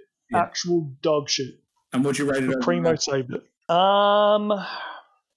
Probably a 3. Mate, if not 2.5, but I'll go with 3. Damn dog. Yeah. Well, I'm going to say that we've had some criticisms throughout the way, and I think part of it is the people who made this were not adhering to Big L's vision, and I feel like that was a big part of why this album's a bit of a letdown, because I also feel like some of these beats just wouldn't have made the final cut. But you're right, DJ Premier, absolutely, everything he touched was gold. Like, absolutely everything he touched was absolute gold. My favorite instrumental was Platinum Plus. My favorite track, Platinum Plus. And my favorite bars, along with Ask Beavis, I Get Nothing But Head, is You Ain't a Big Dog, You're More Like Toto. Yeah, that's actually good. The more I think about it. Overall, I found this one tough to give a final rating because I had a lot of 5 stars, especially early, and then it kind of fell out the back end a little bit. And just because they kind of fucked it up in terms of album construction, that's my favorite go-to. There we go. Yeah, there he is. It's my catchphrase. But in terms of album construction, they kind of were all over the place here. I don't think they really had that. I don't think they achieved what they probably wanted to achieve and probably set out to achieve, which is a tribute to Big L. When you have a lot of rappers who do a better job than Big L does on his own tracks, it's not a tribute. And for that, I'm giving this album 3.5 stars. Yeah, I can see that. Which is disappointing. I wanted to give it more because I do love what Big L does, but there are just some real problems here with beat. There's real problems with, a lot of what they did, and this is not a criticism of Big L because he had nothing to do with it. He didn't make this. This was everybody else. So, just a disappointing way to finish on one of the greatest technical rappers, one of the greatest punchline rappers ever. Mm-hmm. What would you rate the first album? 5. Oh, no, not 5, but 4.5. You were so quick to say 5. Yeah. No, but 4.5. The beats aren't as good, but I listen to those tracks because of Big L, and it's a credit to Big L, and he chooses dog shit beats on that, but he makes dog shit beats sound good in a weird way. Yeah. Well, the thing is, the beats on here were even more trash than ever before, and this time he could not even save the album this time. Yeah. No, but he wasn't given the opportunity to save them because he didn't hear them. So it's like they chose some really strange verses of his. It feels like they were scraping the bottom of the barrel. Like we were saying with it, Matt was saying at the very start, like Eminem would make an album and have 100 songs on the cutting room floor. And I'm sure if Big L had the chance to, be way more involved in the process and make way more songs, a lot of this shit would have been cut. A lot of this shit would have made the cutting room floor. Yeah. And instead, we got this album. Yeah. Yeah. And I don't think Stan Spit would have made the album. I don't know about that. Sounds like they might have been tight or something. They might have been. Maybe. He got 2 spots. He got 2 placements on this album. He must have. Yeah, but it could have been, the people who made the album rather than, I don't know, it's just strange. You've got some real legends stepping up. You've got. Yeah. And then you've got Stan Spit. And you're like, well, I don't know who the fuck that is. So, just strange choices, really. Yeah. But, I almost don't even consider this an actual Big L album in a way. I wouldn't consider Born Again by Biggie an actual Biggie album. Yeah. So, I almost don't even consider this a real Big L album. So. Yeah. Fair. Well, there you have it. That's Big L's posthumous album, the first posthumous album we've done. It's called The Big Picture. I wonder if the audience will agree. But, it was. I think it was overall, it had some good, it had some real stinkers, but it was an interesting one to review, and I'm glad we did it. Yeah, it was fun. Absolutely. Thanks for listening to the show. Please like, subscribe, and follow us on Instagram at @the_Slim Fitty Biggie Committee, and stay tuned for our next podcast. Bye for now.